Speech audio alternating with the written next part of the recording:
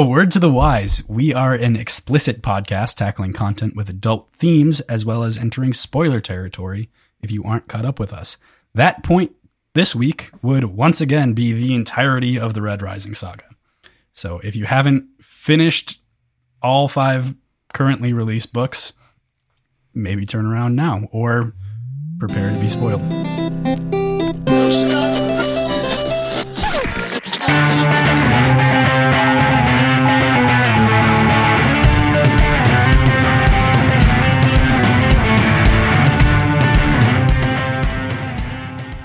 Hey there, this is Cross. And I'm PJ. And we are Words and Whiskey, a podcast for veteran and novice readers alike. We tackle fiction novels and love to talk about what we're drinking. You should think of us as your intoxicating weekly book club. And this week we have, yet again, several guests. So if you all would like to introduce yourselves, that would be wonderful. Whoever wants to start. We've got the coolest guests here, PJ. You didn't even lead them in that well. Come on. We've got most of Hail Reaper here with us today. We've got Jeremy, Janelle, and Mathar. Say hello, folks. Hey. Hello, folks. Hey, gentlemen. God damn it. Thanks for having us on. I had to start off. Yeah. We're super excited. We said we were going to have you back, and we had to. We absolutely had to. So we're glad that this worked out. Except I was not That's back. True. So. That's true. And we are in fact missing Philip, of course, but dearly missed. But we'll have him on at some point, I'm sure. R.I.P. Be around for sure. R.I.P. Without a doubt. Philip's got kids. Lots of kids. It's true. He's got to take care of those little chitlins. You know, Jeremy's got kids too, but Jeremy's kids are in check. Older. I don't know. What do you call them? They're like, they're trained. Sorry. Jeremy's kids are trained already. Yes. I've housebroken my children. You have a furry kid. I'm the only one that has nothing. I don't have a kid either, or a furry kid. PJ has 2 though, and that's enough for me. Fair enough. It's enough for me from a too. distance. I have a law school. That's true. Law school is its own beast.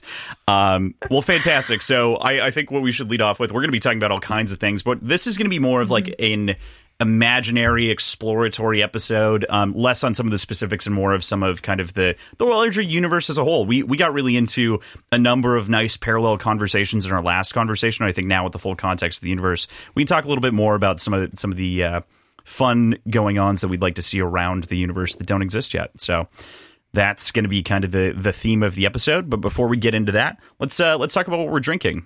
PJ, what are you having? I've got a nice cocktail called the Hanky Panky. And if you'll remember, we both purchased a bottle of Fernet Branca. And I have been actively trying to use it. And I've used fucking hardly any of it. So it is 2 ounces of gin, 2 ounces of sweet vermouth, and it calls for like half a teaspoon of Fernet Branca. So that's why I can't go through this thing, because it's got such a fucking powerful flavor. And it comes in a liter bottle, $7.50, I think. You know, the problem is that you feel like you need a reason to just drink Fernet. I mean, you ever heard of what do they call it? Oh God, it has an industry term too, where it's just a beer and Fernet. Oh God, that's it. Yeah, Fernet. I know exactly what you're talking about. Fernet popped into my life for the second time. The first being this cocktail, the second being in the Suicide Squad movie. And they ask for, at this, Costa Rican equivalent club, they ask for a shot of Fernet, or like just Fernet in like glasses. So they each get like a pint glass of Fernet straight up delivered to them. And I was like, that is ridiculous. Like, just in context. But oh my God. Oh, just man. drinking Fernet at a bar. Ugh. It's like the thing. I think it's like the most bartenders I knew in San Diego, that was like their thing. And they started putting it on menus, and you'd order. God, I wish I could remember what it's called. I'm going to remember it later and blurt it out of the middle of like a really important poetic like diatribe that one of you are going to be on. I'll be like, that's what it's called. That's exactly. You don't need an excuse to just. You get one of those little shot glasses where it looks like a little boot. Because I think it has something to do with a boot. It's like a kicker or something like that. And you just pour yourself an ounce of Fernet, and then shoot it and then follow it with Shotgun beer of your choice. You don't have to shotgun the beer, but it's just it adds just a little bit of polish to it. You know what I mean? It like it fancifies it. Fair enough. Yeah, give that a shot. I have been very unlucky with my searching for cocktails with Fernet, so I might have to just resort to just shooting it. So that's all it's good for. I have heard of people mixing it with Coke, though. Interesting. So yeah, Fernet Coke. I don't know, but beer sounds probably better. Like you get rid of more quickly.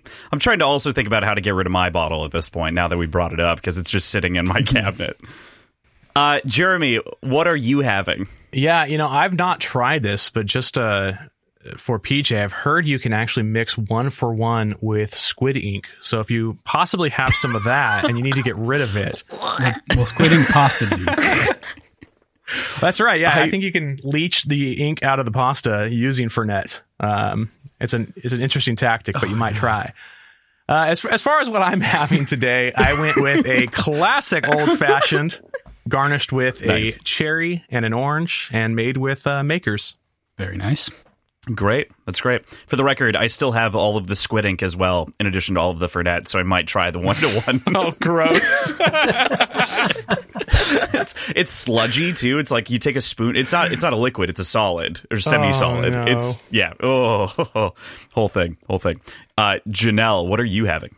I am having what you told me to have a few minutes before we recorded, but most built it for you out of importantly, a very restricted list of ingredients. yes. What did we want to call it? We should call it like the Coppers. What was it? I don't know. Copper's Instead Conundrum. of like lawyers. That sounds there you good. go. Because There we go. Miss Janelle has a brief due today, but look at the vessel. Woo!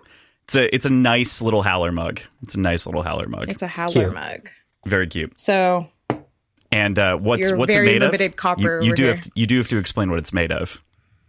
Wild Turkey whiskey bourbon Yep. and 7-Up and ice. Ooh, There you go. classic. Yep. Very important third ingredient. The ice is an interesting twist. Thank Janelle. you, Crow. I like that. You just need. I'm clever. That's what you need coppers I was for, like, guys. do you have like an orange, any kind of garnish? She just goes, nope. And I was like, I said kiwis. Yeah, kiwis. I was like, just cut up a kiwi, take a slice, and just put it there. You don't mix it man. into the cocktail, just on the edge of the glass, just for I'm shiggles. busy sovereign, okay? And then Mathar, what are you having? Well, I'm having. Let's see if I can get in here. There's a little sound bite there. It's called Imagination Supreme. It's a Okay. New England IPA made by a brewery called Imagination out of Missoula, Montana. Nice. Ooh, interesting. Yeah. And it's got a picture of our former justice, Supreme Court Justice, Ruth Bader. RGB. Yeah, There we go. RGB. RGB. RBG, right? Ruth Bader. RBG. Feeling very copper vibes here, guys. Yes, I like it. RBG. You're right. And it's as though I've been drinking, but I haven't. Yeah, it's almost like that. Yeah. It's almost Yeah, as a little though Ruth Bader that's happened. inspired Yep.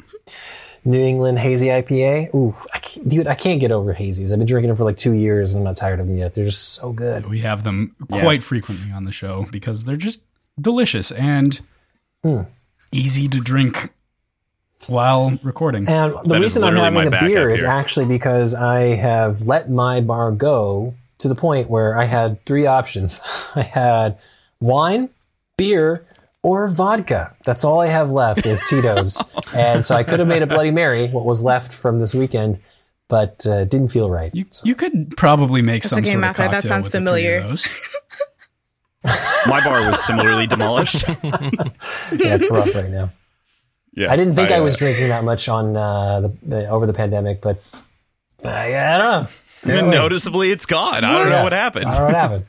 It's no longer there. Awesome. And then I am actually having a carbon copy of Jeremy's drink from last time, a Vesper Martini. So pretty straightforward. Gin, vodka, Blanc, and in theory a lime twist, but I actually didn't have lime. I had every other citrus fruit, including like grapefruit, but lime. So just a dash of like a drop or two of lemon juice just to give it a little bit of citrus. But And what do you think? It's great. Love it. Love it. Haven't had one in a long time. That's why I was like, this sounds like a good move. Especially considering the weekend I've had. Let's level up the alcohol a little bit. All right. So with that, we'll go into the show itself.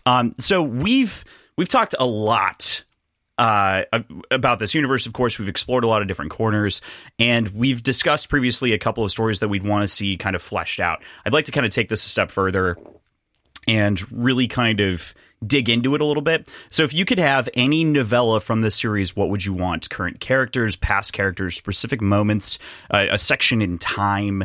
I know that we've talked at length about Merryweather. I'm going to just like put a pin in that one because, Jeremy, you can't get out of this so easily. But yeah.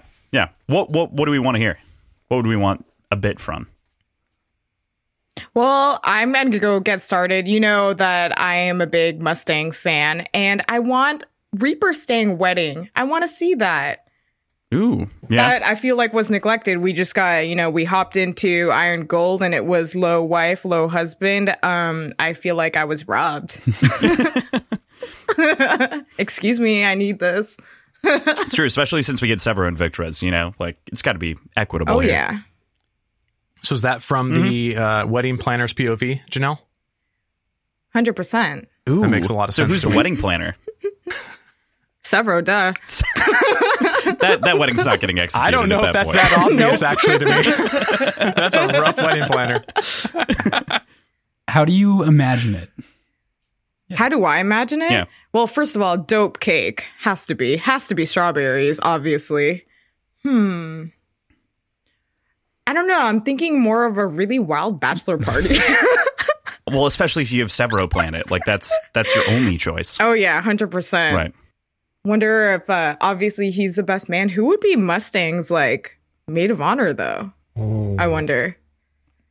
Like, your gut wants to say Victra, but that's just not true. Yeah, that's what I was going to say, but... It would have been Quinn. No, especially with the events in Dark Age.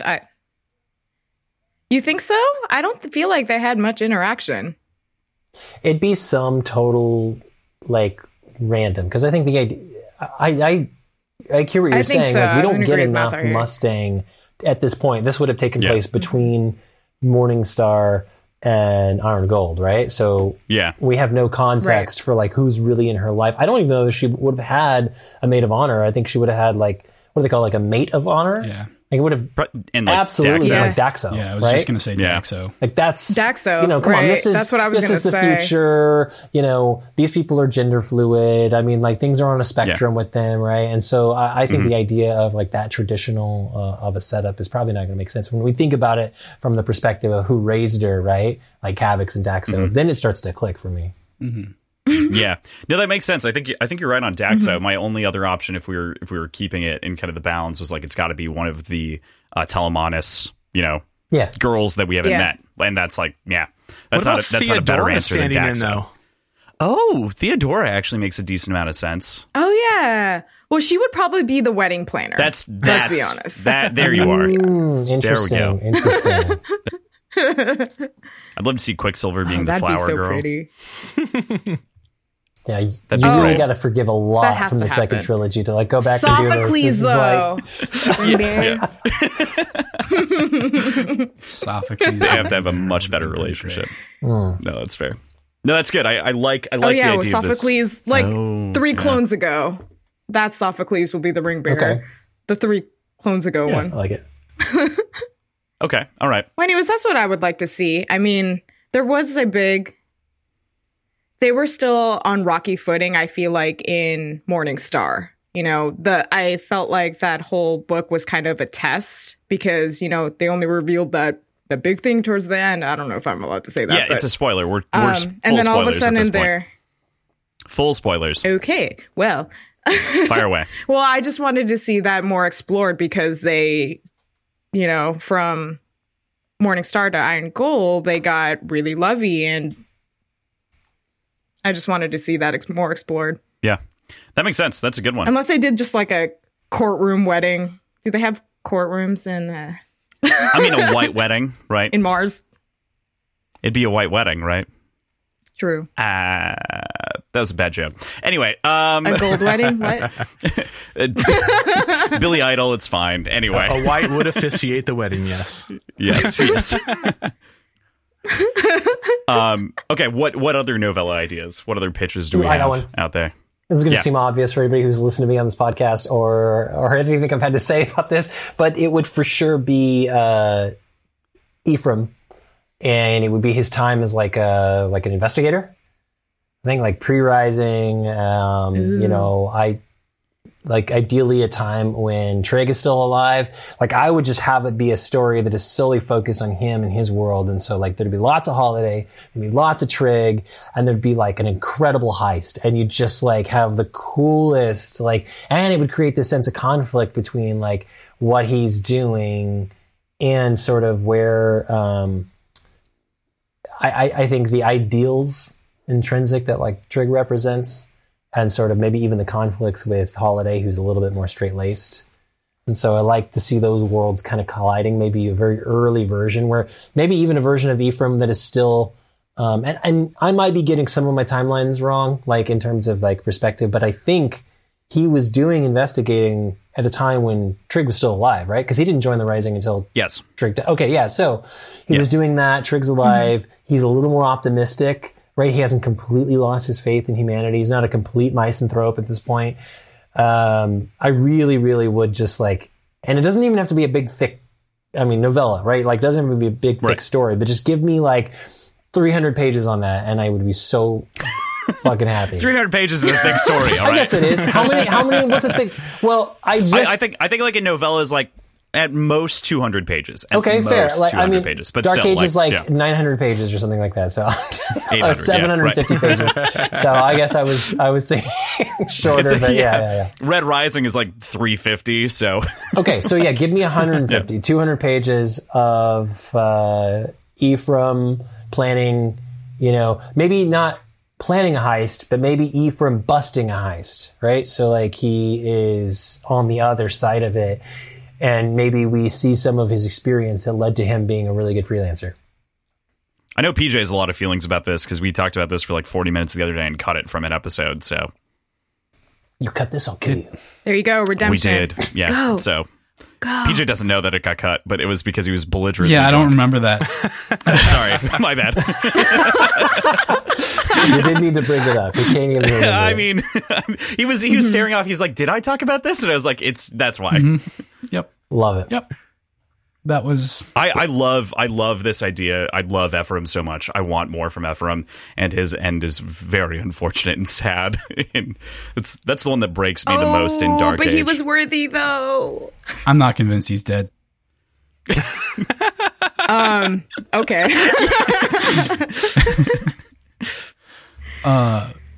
It could be a Squid Game. You never know. That one hurts. I'm the only one who watched it here. I agree so hard though with the Ephraim perspective. I want a lot of that, and I think that'd be nice. We've got the low to the ground rogue side. I'd be interested in what like the society looks like before a lot of this, like to kind of see, and like I think that would lend some, not credence, but it would lend a little bit of an interesting insight into like what Lysander is fighting to preserve even. So I think that you've got like a lot of different angles there. That would make sense. Yeah, I'd like that. Do you have other thoughts, PJ? I don't want to hear that. Do you remember your drunk rants? I don't remember it at all. You had such strong opinions about this. I have no idea what I said, Crossland. You were like, I want to know where he got the forge gun. You were very specific about how he got the omnivore. Anyway, I don't need to recount all of this for you. Don't we know how we got the omnivore? I think it was a gift from Trig. Oh. Which is like, that would be a perfect way to like segue that novella in. Yeah. I wonder if there were more mop moments, you know? I think the drugs happened after Trig died. Oh yeah, darn it. Yeah. I think that novella day is great, and I'm a big proponent for that one. Yeah, Inspector Ephraim. But not like Inspector Clouseau style, like not bumbling Ephraim. We want pro Ephraim. Right. All right, what else do we got? All right. All right. So for me, Crossland, since you took off the number one from the table, that's so obvious, I'm going to get greedy. And I actually have 2 novellas that I'd like to see. Yeah. So only one can come to life, but I want to propose 2. So both of them timeline wise happened on that 10 years between the 2 trilogies. So first one I want to see is The Rise of the Red Hand. Ooh. I want to see what happens, how society kind of devolves. At the same time, it's trying to seek freedom and democracy. I think it'd be really interesting to just watch those struggles with the Solar Republic, watch them kind of lose the allegiance of certain planets and certain families, and see how that all kind of unwraps. Is there a particular planet? It's on Mars. Like, would you right? like to see it like Mars or? Yeah, I think it would have to be probably based on Mars. I think it would make sense. Mm-hmm. But just watching kind of Mercury and Venus kind of abstain from the Solar Republic and kind of seeing the political rivalries there and how that all works out, I'd find very interesting. The second novella would be Let's Follow Lilith. Let's pick up where she escapes from the Lion of Mars in Morningstar. Ooh. And how she corrupts Publius and becomes the Syndicate Queen. I think that would also give the availability, and I think that actually kind of like merges into Mathar's idea, right? Because it's going to tease out more dukes. Mm-hmm. It's gonna see more of that grimy underworld. I think that would be a fun one. Mm-hmm. I think you'd actually pair up those novellas as like a. So I recently have been rereading. Yeah, exactly. Yeah. Or like you could intertwine the stories and like do 2 like POVs there. Right. Exactly. I think it's a great idea. I would go with the second one over the first myself, but that's because you like hit a perfect thing that like there's so many questions about how she like took over the Syndicate, because we get references to it back in the original trilogy, and you know how all of that has gone down inside of Dark Age. I'm actually looking forward to my second read of this series more than the first, because the first felt like really overwhelming. I was in the middle of trying to like make a podcast, and all of the reading felt really pressured, and there was like this like need to like absorb more information than I could on a single read. And also, you know, I have a busy schedule, so I don't read really fast. So my second read, I feel like I'll have all this context, I kind of know where the story's going, and I look forward to being able to pick up things exactly like what you're saying, Crossland, like being able to pick up on that subtext with the knowledge of where this is going to go. And that's where I think books like this really come to life for me, is seeing the deftness with which, you know, an author like Pierce lays the seeds for that future. You know what I mean? Yeah, totally. I think that is what I love so much about the series, is in all the rereads, like in this third, fourth reread for me, depending on which book we're talking about, I was like, I focused on the poetry and the history, and like got to like drag that out from underneath all of it. So yeah, I mean, there's so much inside of the series, yeah, that I can offer. I love that Lilith take, though. Here's a fun question. It's spelt Lil-ath, A-T-H. Do you guys still say Lilith? Of course. Yes. Yep. It sounds like Lilith. All right. Yeah. That makes sense. Crossland very much emphasizes the ath part of it. It's Lil-ath? Lil-ath, yeah. Lilith. Because it's not Lilith. Like, and it seems as though it was one of those things to like just change it a little bit so it wasn't too on the nose, that should like the progenitor of demons and whatnot. Like, you don't want to put that out there, but I don't know. I don't know. Maybe it's one of those things like every DM that I know, like always, you know, goes for the classic insert the Y instead of an I, like to make it more fantasy-esque, right? It's like, maybe it was one of those things just to kind of give it tweak it, enough. Just tweak it a little bit, right? Have to figure. And what are writers if not like glorified DMs? It's the same job. One has a lot more babysitting, so there's that. That's true. There's a lot of babysitting in DMing. That's a good call. Yeah. Really, an editor is like the writer's DM, if we think about it real hard. But All right. That I love that idea though. I think specifically like getting in on the ground level, thinking about Lilith, thinking about the Syndicate, and like you said, the Dukes. I want to know the Duke is the like how many we got hands, we got legs. Butts. Duke of Butts. We already established in a previous podcast. The Duke of Butts. This is true. That exists. This is true. The Duke of Butts has That's to the one exist. I'm backing. Yeah. You're backing the Duke of Butts? Backing the butt. I would That do just the makes Duke of sense. Butts. Duke of Necks, just like a really thick neck. Oh, nice. Definitely obsidian. Duke of Delts. 100%. Just like Get those quads. skipping every leg day. It's just all about the Delts, dude. Duke of Delts. Oh, man. All right, PJ, I'll see what's your myself novella? I want to No, we see love it. the childhood and adolescence and coming of age of Octavia. Because I want to learn more about the Mind's Eye, which we know we'll get from that. And I want to know what she's like before sovereignship. I don't even know how old she was when she became sovereign. Like, I have no idea. I know. Well, there was a story. Well, she betrayed her Right. father. Oh, yeah. So, but I don't know what age was that. Yeah. So all of that. What drove her to do that? What So- her friendship with the Furies were like before any sort of power, like all I that stuff. am such a fan of this, PJ, because you ready for a hot take? Can we do hot takes? Go for it. Hot takes are ready. Let's do it. Hot takes prepared. I love Aja. Aja is one of my favorite characters. Like, died too early. That is true. So fascinating and interesting. And I also really like Lysander. So, like, I really like Lysander and Aja's relationship. And, like, she was very matronly with him. Like, she was his mentor and his friend. And, like, I think there's, like, a side of Lysander that is, like, that could have been a really amazing diplomat, could have been a really amazing politician and really helped a lot of people in another time.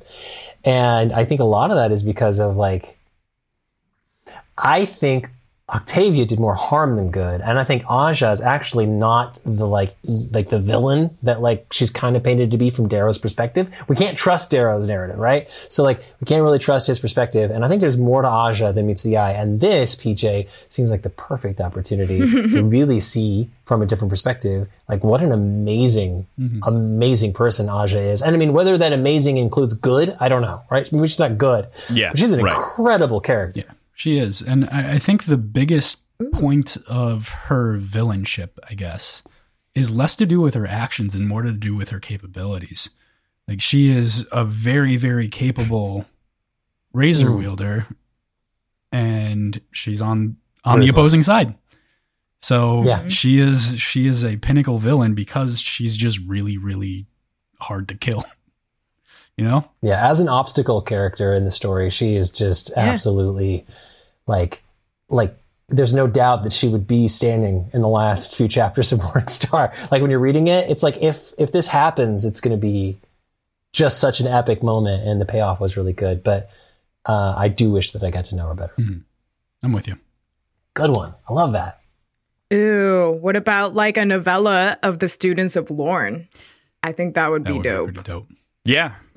I think that would be sweet. I think that Lorne almost also in a similar context, like doesn't get enough direct time on page, but gets a lot of indirect time on page, especially come to later books. But yeah, Lorne's an interesting one because it seems logical that I, of all people who's talked way too much about Stoicism and everything else, would say I want a Lorne novella. But I don't fucking want that. I don't think anyone really wants that because it would really just be a lot of him justifying murdering a bunch of people. Oh, oops, not that. But that would be what it is because that's his entire life, and he's very upfront about that. He's like, I hate it. However, before I verge off there, I totally agree on the point of Aja and sort of the importance of the story and the meta narrative that Lysander was dragged down by circumstance of Octavia, like being related to Octavia, and obviously his parents were. What's so fucked to me about Lysander, and we've already done 2 episodes talking at length about Lysander, but what's really messed up to me is that his parents were were trying to change the society and were against a lot of the standards. Yeah, totally. Thank you. I could not remember the term. reformers within the society. So that's just the extra messed up part, is that he ends up being he has undertones of reformer in him, likely because of Aja, because a lot of the rest of it was pulled out of his brain by Octavia, but with Aja's knowledge. So I think there goes her goodness possibly in that novella, but that's okay. But that's also kind of the thing, right? She's very angry about that because she's aware of it, and I believe it was even referenced by Kalendora saying that like she almost killed Octavia for that. Like she was at rage, at odds with Octavia. Well, and I think there's a lot to be said about the idea that, you know, Aja understands. Okay, if you like Roke, I think you can get behind Aja. Yes. She duty foremost, right? Like her duty, honor. I do like Roke. Foremost. Sorry. Right. You know, because like that's the thing is like Roke was on the opposing side, but no, a lot of people who like Roke are like, no, like he's not Adrius. He's not conniving, manipulative, sadistic. Like there's nothing about Aja. I think she enjoyed what she did, but not because she enjoyed killing. I think she enjoyed being good, right? I think she enjoyed being good at her job. And I think she was doing it with this conviction that she was on the right side of history. And as many dictators are wont to do, well, like, not that she was a dictator, but I mean, I think as many dictatorships are, they're like to believe that they're on the right side of history, delusions of grandeur, whatever, right? Like, I think that aside, I think complicated history, a soft side that only really comes out around someone like Lysander, you know, there's a ton to be explored there. And I think it would sway a lot of people's ideas about her and Lysander, right? If you got to see that story, the coming of age. Yeah. I know you were focused on Octavia, PJ, so I don't mean to like sway from that. No, but I think Octavia's life shines a light on a lot of things that we don't really get to appreciate inside the series. We get to speculate on it, but it's not fully explicit, yeah. And we'd see Moira. I think that's the other part of using Octavia's perspective as the lens to see the rest of the Furies. Like we see a young Atalantia, we see Octavia, or obviously we see Octavia, we see Aja, and then we see Moira. So Moira is given no time and gets no further explanation outside of basically being decapitated, and that she was a political whisperer. So I think she was melted, actually, now that I think about it. Oh, God. With the pulse fist. It was a pretty bad time. Shot in the rib cage a bunch of times. Yeah, it was a bad time. Yeah. I'd be down to just be in the book just to do that, though. Like, Janelle the Howler, and then, she got melted. I'm like, but there was my one line. And I'm dead. Yeah, but you remembered how I died, so. Yeah, fair point. It's canon. All you got is the shout canon. To the wind, okay? Yeah. Puffin gets melted. Puffin's melted. Isn't that like the Sovereign Road anyways? Getting melted? No. The road to sovereignship is a lot of meltings, including the Howler melting pot. Anyway, I was just thinking about the Lilith, the heating of the fucking boiling. Who alive? Who was killed there? Min Wolf. And the wolf, but it was Min and a couple of other Howlers. Clown? Yeah. No. Clown and Pebble are missing. But I would go with, though, for my novella pitch, I want to see, we get this well detailed, but I want to see these specific moments. I want to see this like really felt out. I want to see the conflict between Nero and House Bologna, and I want to see beginning to end that entire story actually given its full weight. I think that also sets up in a great way, if you had that as a novella to kind of insert into the story wherever you read it, it would lend a lot of intrigue into the fact that like even Cassius and Mustang were dating for a while, because there's that entire side of the relationship that's very messed up, because that's like their families intermingling has been a problem in the past. So, that's very much rival families. And I just think that is such a tragic conflict. Obviously, we already know the end, so that's its own thing. But I think that could use like a little bit more detailing, and I think you could really add a lot to the world with like just a little turn of the wrench. I kind of feel like this is your backdoor way of getting Lorne in, because I feel like this is going to be a third-person past tense narrative, and the unnamed narrator is actually Lorne. He's like, let me tell you a tale of really bad political consequences, my sons. It's a great call. So, as narrated by Lorne, the tragedy of Iona Bologna. I like that. I think that Lorne's tale and recounting of that really did kind of wet everybody's whistle, so to speak, and give them a taste for that. So to see that vetted out, and I agree. I like that. Yeah, I'm in. I feel very Game of Thronesy for that. I'm in, and I'm here for it. Agreed. That is like a Game of Thrones tragedy almost, like stacked inside of the story. Battling families, and I'm here for it. I'm here for all the grapes. So many grapes and mouths. PJ just wants an explanation as to why Fitchner's mouth had grapes in it. Doesn't make sense. Yet. He's still stuck on that. It still doesn't make sense to me. The grapes made sense in context with the previous story. Oh. It just became his like murderer's calling card or something somehow. Like that doesn't track for me. The House Augustus calling card. Yeah. I mean, and that probably makes the most sense, but he's not an Augustus.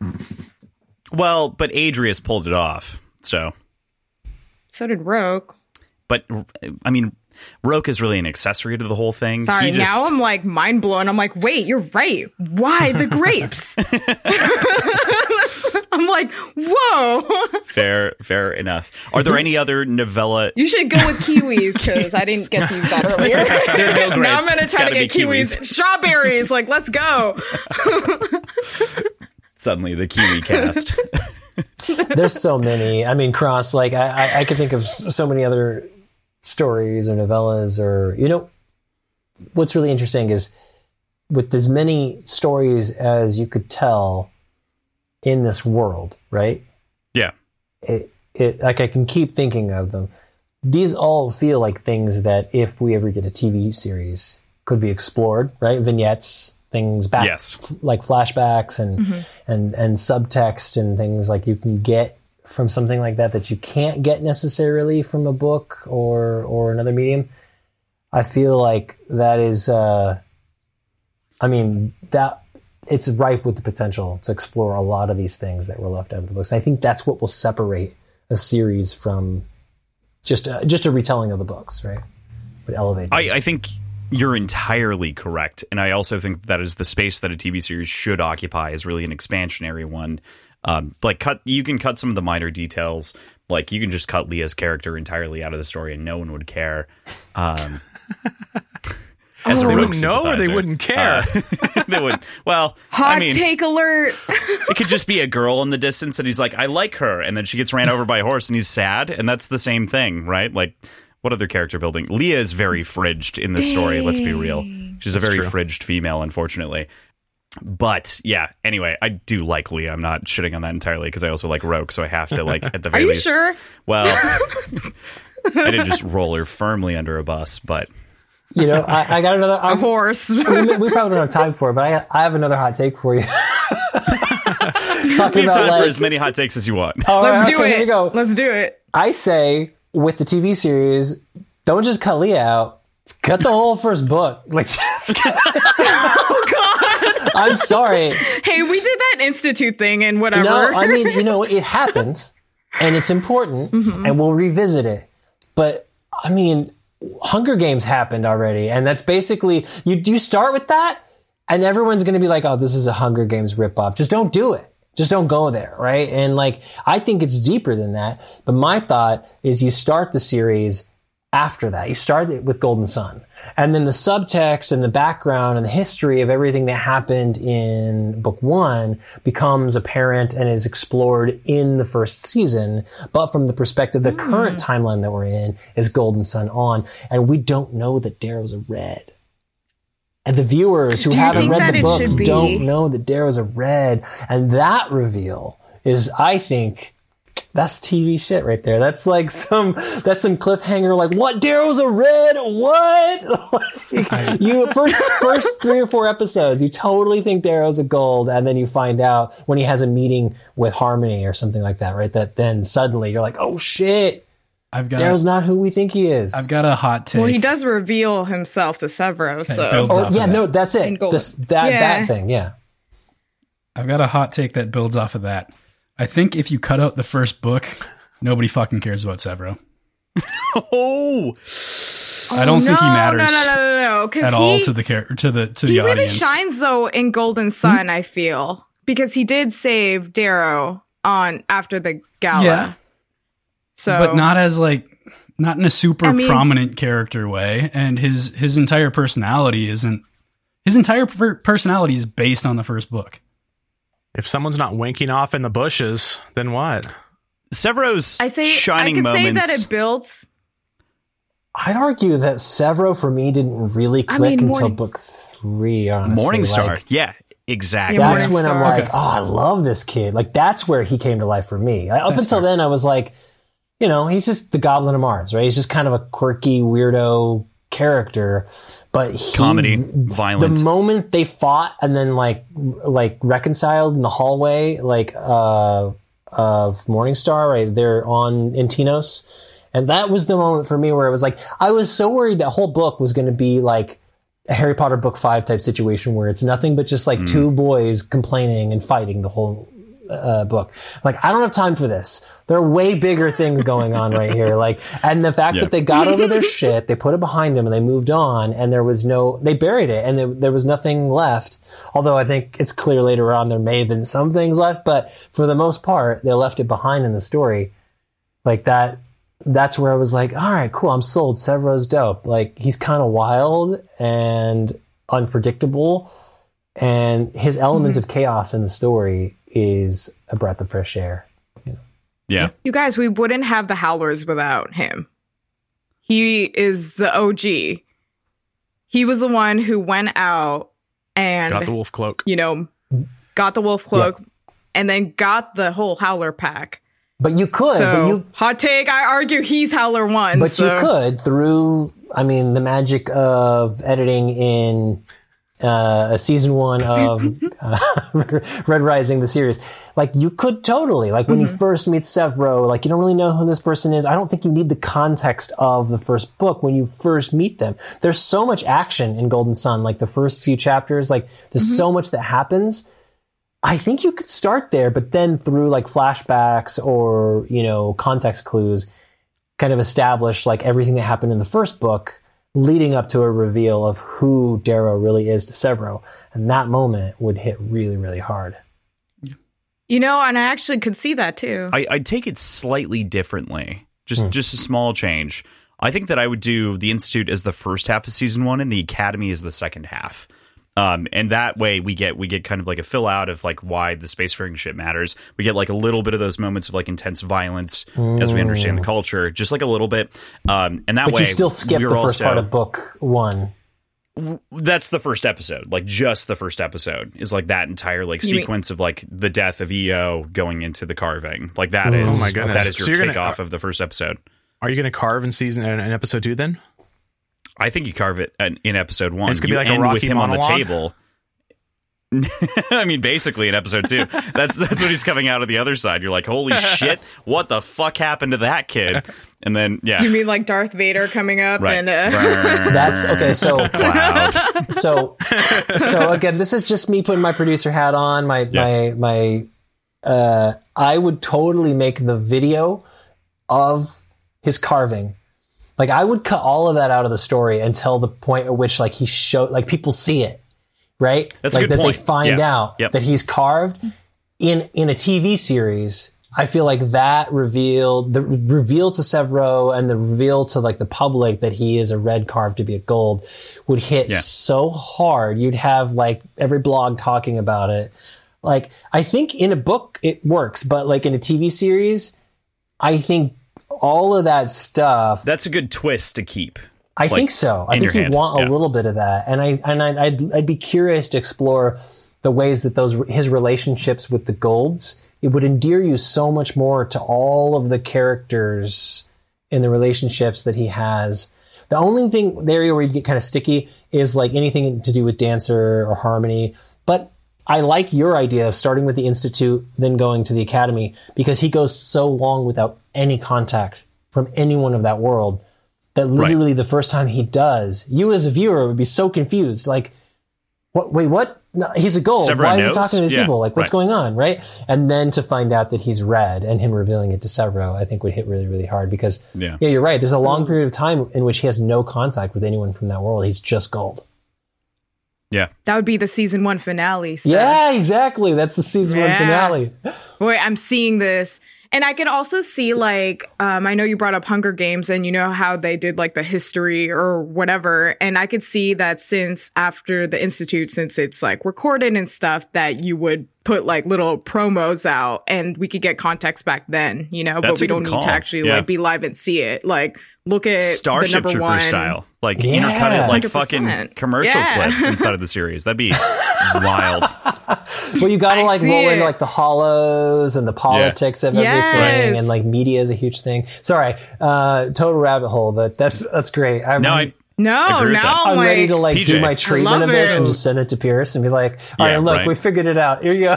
we got it. We got on the Words We of Whiskey cracked show. this We had a beer. We figured it What do out. you name the show then? Call HBO. Let's go. Because I don't think you can call it Red Rising and expect people to be surprised. Ooh. No, you can because the rising is happening in the background. Okay. it's still happening. The red rising is a thing untied to Darrow. Okay. And then I would like to propose that we don't hide Darrow's like pre-gold perspective, but don't tie them together because he looks like a completely different person. So we have a shifting back and forth, and we don't know as viewers that it's time jumping. We're just back and forth between a red and a gold character. Damn, Right? That's like the PJ. first episode of Chernobyl. Yeah. Good call. He just got it. PJ got it locked in. And we're like, oh my gosh, that's You're him. like, this whole time I thought Red Rising was talking about this terrorist group that's like rising in the society that's like creating an uprising against the gold society. And our main character who we love is this gold character, Darrow, who's like kind of altruistic and a reformer among golds. And it's like, oh shit, they're the same person? Like that's, The end of episode 1 is the hanging, then, and then the beginning of episode 2 is yeah, the we see institute this and the red draft. all sad. And then, like, we don't get the connective tissue until later. That stitches those two ideas together. It's like we're a writer's room all contributing the like people over the us. who would course put of that this together podcast would feel so episode. smug. Yeah, they'd be like, we Just know. feeding them. You can never Fucking knew name. it from episode 1. You can never let Darrow's name be said as a red though. That's true, because he kept it. No, instead, what you would do is you do the Andromedus Reaper. name, the Andromedus name that Cute. he was given, because he did have a name that was given to him by Dancer, and then he can take the other name later. Okay. Because there was a name he was given, Al Andromedus, but there was a first name. I don't recall what it is right now. Wasn't it started with a C? I would That call sounds- Gold that him sounds right. Darrow, and I would call the other version of him Reaper. Yeah, that's what I was gonna Interesting. say. Yeah. Like, because he's known as the Reaper, and he is known for that after the Institute, and that's where we're starting. So It's So- tough. You could still It's call we're not him there yet. Darrow. We got to workshop Yeah. it a little bit more. Got to workshop it We'll a do little a bit, but focus we're group. on. But we'll get there. I think the speed We're in a good bump place. that I'm most curious about. I don't understand how you're going to surmount the fact that anybody who Googles it or listens to a podcast doesn't immediately find out everything and the entire It's because we're not releasing this spoilers episode. ruined. And we as content creators are going to go on like a campaign to educate everybody about what's really going on. Well, the thing is like, fair I point. mean, okay, so, I mean, Game of Thrones came out, and I had not read all the books, and I definitely didn't Google all the plot points of Game of Thrones. Like, you know, I think that's Everyone the idea. should have known that the Red Wedding was coming, but no one did. I didn't know the Red Wedding was coming, for sure. oh, I'm the worst. I actually watched it because of that scene, and I was like, "What is this? This is intriguing." That's also a good and reason then to I get watched into it. it. You know, on the same side of things, the dead Yeah, horses I'm the are their worst. own moment, right? Yeah. Which is why I didn't Everyone want to cut knows the if you're really institute. into a TV show, you just stay off the internet. That's just what you do. You just don't go on the internet. Team no hype. Team no hype. Spread. Team no hype. Yeah. Oh. I feel like I wanted to like get to the TV show at some point, but I feel like we killed it right here in terms of how we would pitch the first the first season, basically. Do you think though that maybe the series extends into do you think it only covers the first trilogy, or do you think we go into the sequel trilogy at this point? I think we'd Of go. the series? Yeah, because there's a time jump and like aging actors and everything else. Like, what do we Gotta think? wait 10 years. You know, Yeah, I you just think wait that- it out. I agree with PJ. like a whole like Boyhood thing. Like you hire Richard Linklater to like make your your TV series. If there's one thing I know about Hollywood is they're completely willing to pass up profit in order to wait out a story and make it good. Yeah, you're absolutely right. Super duper. Jeremy's correct. Yeah, they didn't rush Star Wars out or anything. No, they value art above profit. You're right. So no, I think you do, and I think the time jump is pretty easily explained with a little bit of makeup, and like 10 years isn't that much for adult characters. Right. For someone who's going from early 20s to 30s, like that, it's a significant time. But like, you can weather someone. Plus, you can dial back their age a little bit in the first series. These days, I mean, deep dial fakes up the age even. Yeah, exactly. Yeah, you could just say that they went to a carver. Okay. Yeah. I mean, they could shoot the first.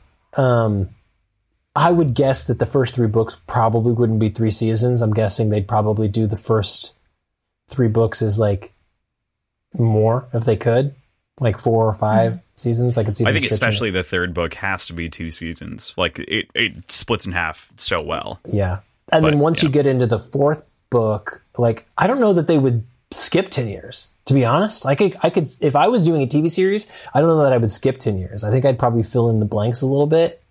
And like maybe weave kind of like the end of Morningstar, like at the end of one season, and like what the context of what's happened. Because there's so many timelines so many perspectives in Iron Gold that I feel like it's going to be hard to do that without some context. How do you do Pax then? Back to the Conquering of Earth thing back to the like timeline jump that we're talking about in that space. I want to see the Conquering of Earth back to the novella idea. Like, that sounds like a great time. That 10-year space where they captured Earth. There's so many battles that happen there. Yeah. Did you just say that sounds like a great time? A great time for us as viewers, but not for everyone else. That's a good point. Fair point. All right. As Earthlings. Sorry, I derailed your podcast, Cross. This is the whole point. I'll teach you to invite me on your show. How dare you? Second time in a row. Well, we aren't bringing up Gaston this time, though, so we're outside of that. Regardless, man, there's just so much to do with the TV series, and I think that, thankfully, because of the way that Pierce has written it, we can fill in a lot of those spaces. Like, that's the gift that's kind of given to the TV writers eventually, is there's so much to play around with in the sandbox that people would want to see, that I don't think anyone would be upset about, like, some drop details if they got more of the other things. Oh, totally. I think there's always going to be people upset about drop details, no matter what. Well, there's always people upset about everything, PJ. So, yeah. You cannot appease everyone. Let's talk death, though. Dark Age, and the series as a whole, is filled with a number of very critical deaths at different moments. When we hit the end of this book, the body count is incredibly high across the entire series. We had whole death pool predictions inside of our show. But there are plenty of our main heroes left standing. Who do you think should die but hasn't? God, I struggled Lysander. with this question a lot. Lysander's too easy. You can't do Lysander. Fine. That's low-hanging fruit. Don't be lazy. I tried. That was good. So for me, this is a hot take. I'll go first. Book 2s for Pierce have a very formulaic approach to them, very much like Empire Strikes Back. Totally. And by the end, you find that despite your gains in book 1, you are very much on the back foot. And you, especially in Golden Sun, I mean, that's like really obvious. I think he tried to change the formula a little bit for Dark Age and just sent everything to hell instead of just the good guys. Right. So I think you can actually have a little bit more balance in losing an additional good character. And my hot take would be Severo. So say we all. Yeah, I think he served an amazing purpose. His narrative throughout up to this point is great. He sort of pieces out in a way. So I don't know if I choose Severo, but he's one of my options. The other one is Cassius. And I think I would actually ultimately land on Cassius. I think that he sort of waffles, right? He's like, good, then he's bad, and now he's good again. And I kind of grow tired of that back and forthness. So I think when in the end of Dark Age, instead of sort of rescuing and, lifting Darrow off, maybe he could have made the sacrificial death move and kind of had a redemption arc and just ended it there. You'd have needed like 50 more pages to pull that off, but I don't disagree with that. Yeah, well, I mean, you had 800 or some odd. Why not 50 more? Yeah, right. You'd have to build him up because he is kind of like he's not Deus Ex because it's planted throughout the entire story, but like he shows up at the last second. So yeah, okay. I think I agree most with the Severo opinion. I think that Severo can die, and almost it's upsetting in a way because when I think about kind of the metaphor between Darrow and Severo is that Severo is choosing to be a family man at the end of Iron Gold, and Darrow is choosing instead for the Republic.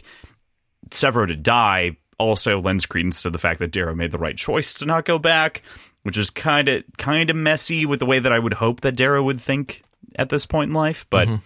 Yeah, I also think that we could do Severo could die. To your good person point, let a good guy die. Other thoughts?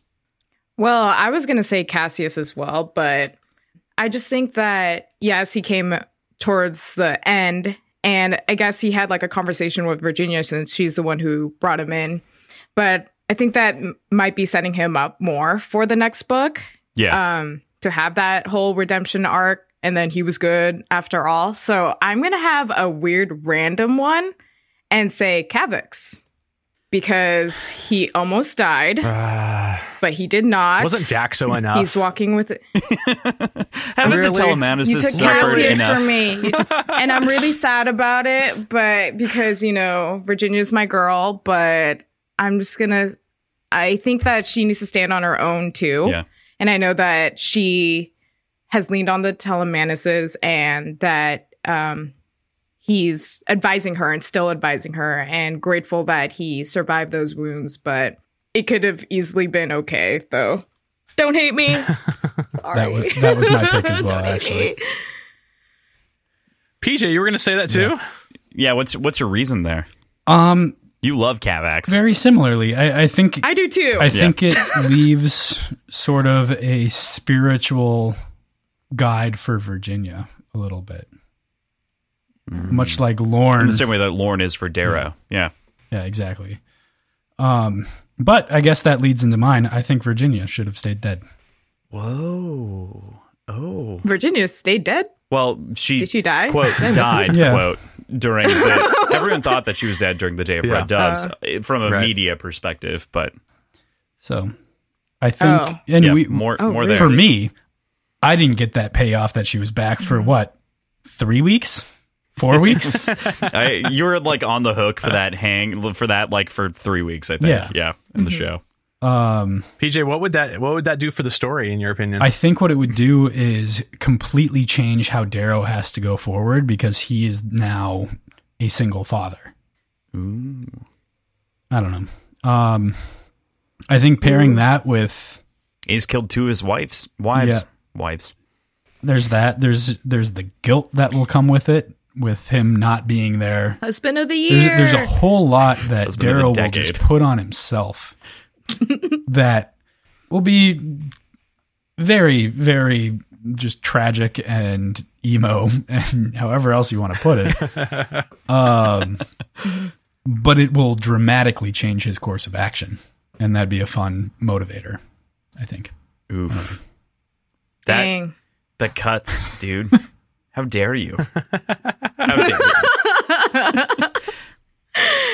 Ooh, Mathar, I'm waiting for this one. So are we saying, I have to clarify something. Are we saying that who should have died in Dark Age and hasn't, or are we just saying like who or in the series next? Okay. Yeah. Like either like should have died before, should die in the future. I mean, you're not going to like my answer, but Darrow. I think Darrow that's book has 6 for sure. That's a reasonable answer. I think that's not even a hot take. That's like a regular take. Yeah, I just.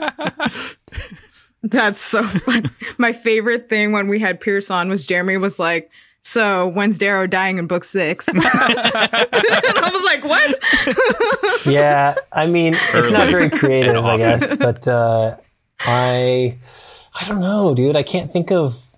You worded the question in a very specific way. Who should have died? Mm-hmm. or who should, whatever. Call it as you will. I was talking past tense, not future, but well, I mean, name the who future. should die, not should have. Sure. It's not the have, it's the should. Not who would you kill, who should die. I love being torn apart for grammar. This is my entire life. No. So. And you're not being torn apart. I'm just saying, like, that's where my brain is, right? This is like, who should die? Well, Darrow should die. Like, Darrow deserves to die. Like, Darrow has killed millions. He's led many people to their deaths. I mean, he is, and over like let's face it, like, he's done this whole thing. Like, he didn't care about like equity or reformation or any of that stuff. Like, he cared about Io and was pursuing this whole thing as part of Io's dream. So while it's much bigger than him, the fact that he should live while so many die is an offense to me. Like, he survives so much shit and so many good people die. I mean, he flipped the switch on Orion. That shit fucked me up. Orion was somebody I loved. I loved that character. He flipped the switch on her. And not that he had any other choice, but did he give himself another choice? Like, he put Orion in a position to be captured, to be tortured, traumatized, and then he put her back on the bridge. Like, he makes these choices because of what he needs in the moment. And people fucking die. He is the fucking Reaper, right? Death is his shadow. Truly. If anybody should die, it's Darrow. You've like nailed my argument as well for the at the very end of Dark Age, and something that we were building to even like our Iron Gold episode. PJ didn't know this. You also didn't know this because you hadn't read into Dark Age yet, Mather. But like the idea that the Reaper dies is a huge deal at the end of Dark Age. When that scythe breaks, that's when I'm like, hopefully that is the death. That is a signifier that Darrow is going to have to go through change again in order to win this war, and it cannot be just one of sacrificial lamb after sacrificial lamb to make the goal happen. You're saying the Reaper needs to die. So the Darrow can live. I think the Reaper died so Darrow could survive, and then Darrow has to sacrifice himself because he has to. Yeah. You know, like, I think Darrow does die, to your point, at the very end of the story. But I think that... So you think Darrow's dead and not the Reaper? No, or I think Reaper's the dead? Reaper died at the end of Dark Age with his defeat from Lysander, with the breaking of the scythe. And what I'm saying is that now he has to choose to go back to his friends and let, like, the group lead and, like, think together, because Mustang was always the best tactician. Yeah. Severo did a great job playing the back alleys. Like, you need to play all of your cards in your hand, not just your own aggressive hand. I mean, he had a freaking heart attack. Right. Like, because he was just playing the aggressive card, which is all of Dark Age and Iron Gold. So now the Reaper dies. We can hand off that torch. That can be done with. And Darrow can go, oh, shit. I've been doing this wrong for a decade, and I fucked up. And then at the very end, he's like, okay, the only way to make this work is for me to burn out. He's like this military savant who's done a really, really, really bad job of being a military savant. Like, he's gotten lucky so many fucking times, and at the expense of so many characters. Without Darrow, Ragnar would be alive, right? Like, I that fucked me up. I'm sorry. Like, Ragnar's death is the one I want back. Huh? Yeah, so he did volunteer, but Rogue, though. Like, I mean, that's a whole like it's Rogue made his bed, you know. Like I'm not a hater on Rogue. I feel like Darrow made Rogue's bed, but no, okay. come on, Darrow Rogue is like an elitist privilege. No, I feel like I mean, think about Rogue is totally like magic is might, right? He's truly like, hey, we were born to rule. Like, that is fuck that shit, right? Like, I just mean that like Rogue knew what he was doing. Right? He knew the risks. Ragnar did know what he was doing. Ragnar is so innocent and yet so bold and brave and like naive. I mean, he comes from a background where he's been lied to his entire fucking life, made to believe someone like Darrow is a literal god. That's why he followed him in the first place. And then eventually his eyes are opened, but too late. That's a tragedy. Yeah. That's so fucking tragic. So I would take that one back and trade Darrow in a heartbeat. But without Darrow, yeah, his eyes would never be open, and his entire existence would be an enslaved killing machine. Let me ask you this. Is it possible that without Darrow, the Rising still would have happened? Maybe. I don't think so. They tried. I think so. They had multiple irons in the fire, so to speak. On a long enough timeline, it happens. I think that's the reality. If Darrow had died earlier, in the story? If Darrow died in Morningstar, No, I don't I think think it does. maybe Ragnar would be alive. Ragnar might be alive, but I don't think they win. You know, like that's the tough part to like call out there, because they were clearly when they sail on Luna at the end of Morningstar, they're clearly undergunned. Like they're, you know, they are going to be destroyed by the combination of the armadas when they're surprised on the other side, which is why their gambit to kill. God damn it, I said the word again. To kill. Do we have a counter? Can we get a counter on gambits or in the series? You're in timeout. Ugh. I was doing so well for like 2 episodes, which is not so well. But the entire idea of like the way that they went about getting Octavia and killing Octavia and Aja and whatnot was a move that was just very singular in purpose. It was very much to take out the leadership, to hope that everything else would fall apart, that they could pull something out of the ashes. So I think I'm gonna put in something here. We already had a time where he wasn't around when he was captured by Adrius. Yeah. And did it do okay? It didn't. So Well, Severo was still. like I feel like for some reason they needed him. You know? You know what? You're right. I mean, I'm not here to question Pierce's Severo is a piece of shit. You're right. writing. I didn't say I love Sorry, Severo. my bad. Yeah, I'm not here to question like Pierce's decisions, but I mean, he did pull Ragnar out of a hat, right? This is clearly like not just like, oh, this has to 100%. happen. But I don't mean I would trade Darrow's death way earlier in the story. But I mean, I would like trade Darrow and the rest of the story to have Ragnar back. And that's strictly emotional, right? That's strictly an emotional response. But I found Ragnar to be like such a ray of hope in the story that when he died, that was kind of it for me, right? Like I've felt very little hope for the finale of this thing since then. It's all kind of been downhill, but that's because it's a tragedy. That inherently is what it is. It is a tragedy, right? Front to back.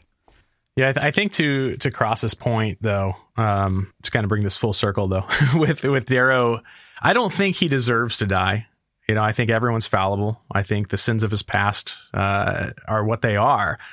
But when he tries to lay that down, when he makes the pledge to become a better father and husband, I think what Book 6 will hold is that that's impossible for him.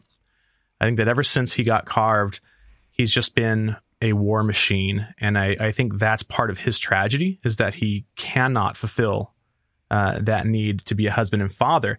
And if you wrap it up with him being unable to fulfill that, that's a bad storyline.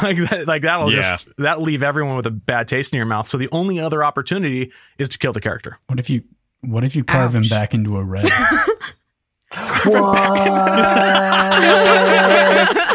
And then drop him back in the Hey, we mine. want this back. Can you return this? Return, Darrow. Your lease is up.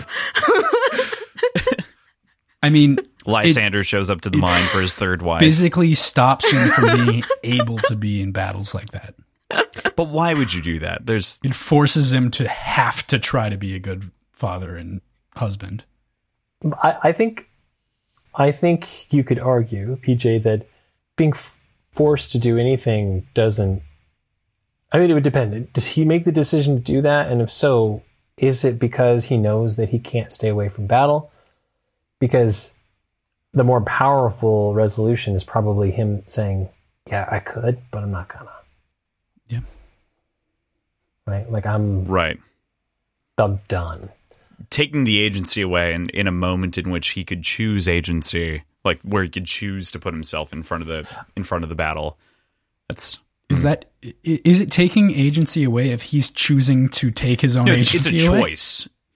No, yeah, you're right, because there's no world in which like someone else carves him back into red. I guess it's like that's an Adrius thing, it's like a sick joke, agency thing, like a sick joke, like maybe Lilith, right? Like she's like, turn you back into a red, and you're gonna have to watch your empire fall. And then he's like, that's fine because I'm a good father. What do you guys think he wants, though? Like, I feel like, what do you think in his perfect world? Does he want to be like Lorne on an island with some griffins, like chilling? Let's be real. Darrow wants a daddy. Darrow wants someone to say like, "Oh, you're good, just the way you are."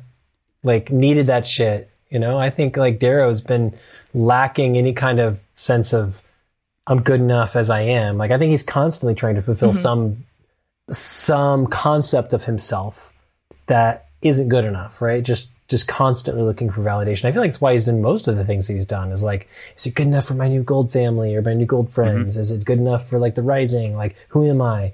That's the whole series. It's like Darrow brooding over like, who am I really? Yeah. And I think I've talked about this in the sequel series a number of times that I've made this point, but chapter 3, the fantasy in Iron Gold, is the most overlooked chapter of the entire saga in my head, because that is literally the definition of what Darrow wants. Finally, we get exactly what Darrow wants. We get exactly like what Mustang dreams of, what they all agree that they want, and yet they know that they can't have it because it is not such a clean world in which this rebellion has happened, and they're not going to be able to, push it in that direction. So it's a tough spot to be in. On that note, on that massive down note, I think that a death that should happen in the story that hasn't, we've gone through so many, but I would really like for the, God, who was I thinking? I actually had a decent answer to this. Why am I blanking?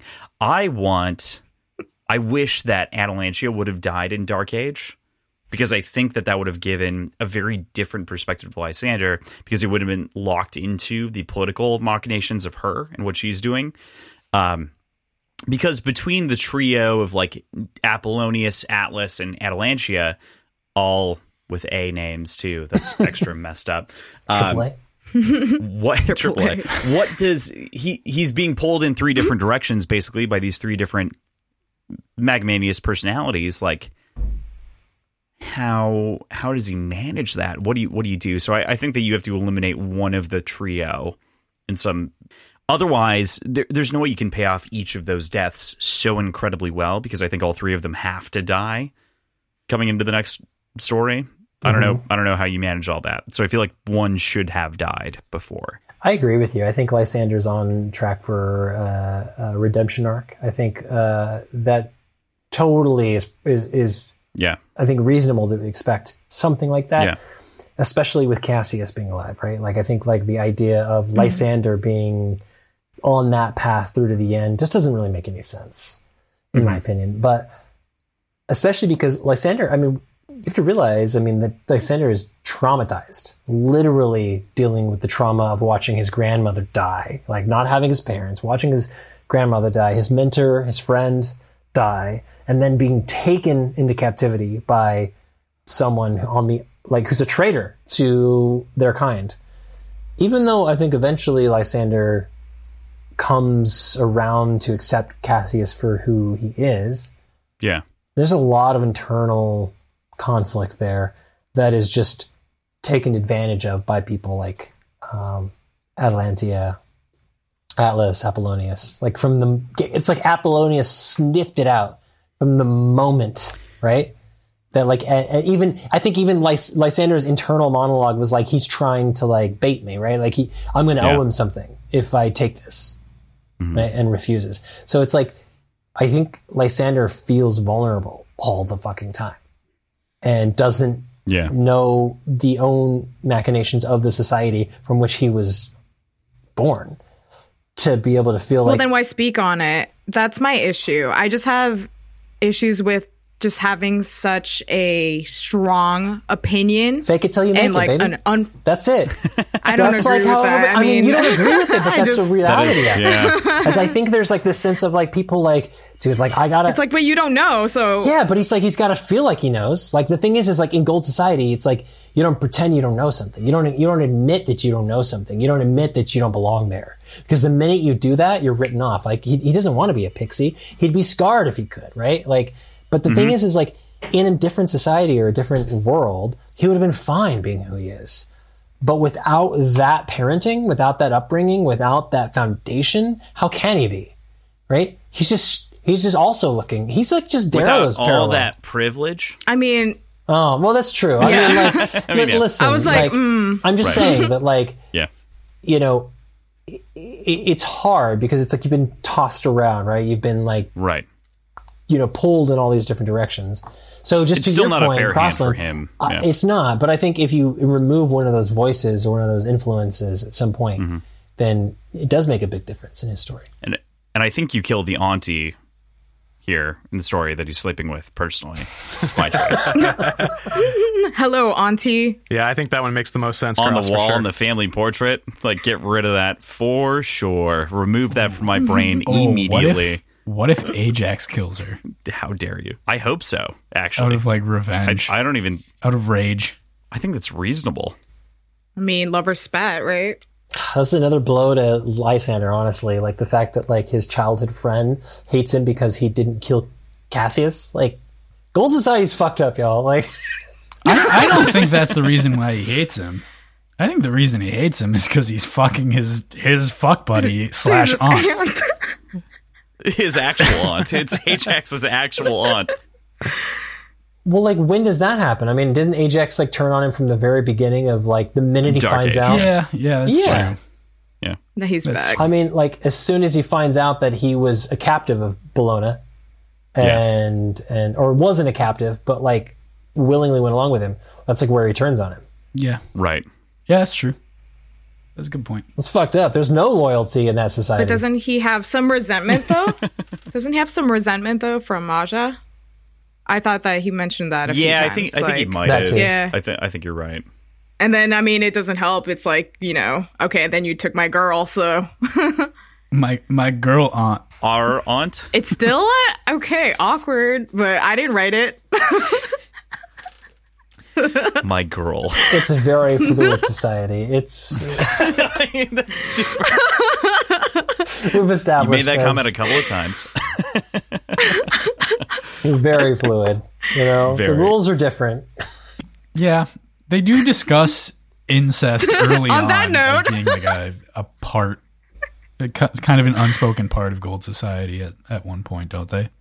Yes, especially within the families. Like they're breeding people into the families. I think early on they discuss kind of the houses more in Golden Sun, but it never really gets expounded upon too much because we lose some of the political intrigue of Golden Sun between that and Morningstar.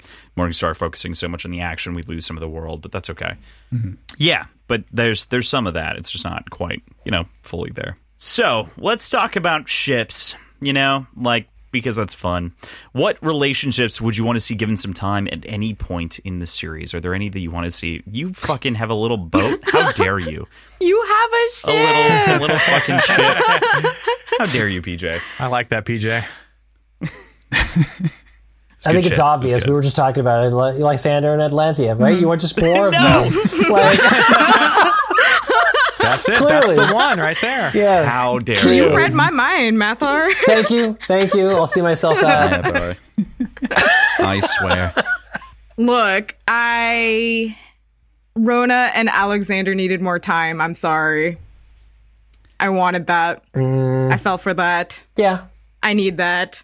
I just would have liked to. I do. I'm like, you know what? Shoot your shot, girl. I mean, he liked you too. I wanted to see that. All right. And it was like an actual, like, it kind of just like took me back to, like Severo, like a gold falling for a red. I mean, they knew who each other was and they still, had feelings for each other. I wanted to see how that different gold and red interplayed, actually. Yeah, I'm going to jump on board. I don't really feel like I got to know Alexander like enough to really say that, but I did like Rona. I really wish that I got to know more of her. So like some kind of relationship or perspective or something that like dived deeper into her. Like, God, imagine being like a niece of the Reaper, right? And like being Oh, yeah. or was she cousin? Correct me if I'm wrong. Niece, yeah. Niece. Niece of the Niece. Reaper. And like having to live up to that among golds who are like, top tier physique wise, mentally wise, like hard to compete with. Like, and the fact that she attracted the attention of a gold, I think says a lot about like, but of Arcos, no less. yeah. Like, Yeah, I think says a lot about like her force of personality, her charisma, her abilities, and I feel like just give her like Like, if we want to like ship Rona, give her like a few other relationships, right? Like, let's see like everyone she's dating. Ooh, yeah, she can play around. Rona can play around a little she's bit. gotta Like, be able to like have she's her strong. pick. Yeah, it doesn't have to be like straight to Alexander, because I feel like you could do better, right? Dude, she went there though, and I'm like, you know what? Good for you. But she Like, just I like didn't you. have like she didn't get to really like play the field. That's all I'm saying. yeah, fair point. Fair point. So I'm actually on board with Janelle on this one. I would have liked to see Yay! Rona and Alexander. I think it makes a lot of sense, but to kind of put a spin on it and actually address exactly what Mathar said is that I didn't know Alexander enough. And a lot of people felt his death a whole lot more than I did. I mean, Philip's favorite character in the series is Alexander, and I just don't get it. What? And it's not like, and it's not I did something not where know I this. don't didn't agree pick with the Rogue? choice. How dare he? Yeah, it's Rogue. Everyone knows it's Rogue. But like, it's not that I don't think you can have that as your choice. It's just that I didn't actually feel it within myself.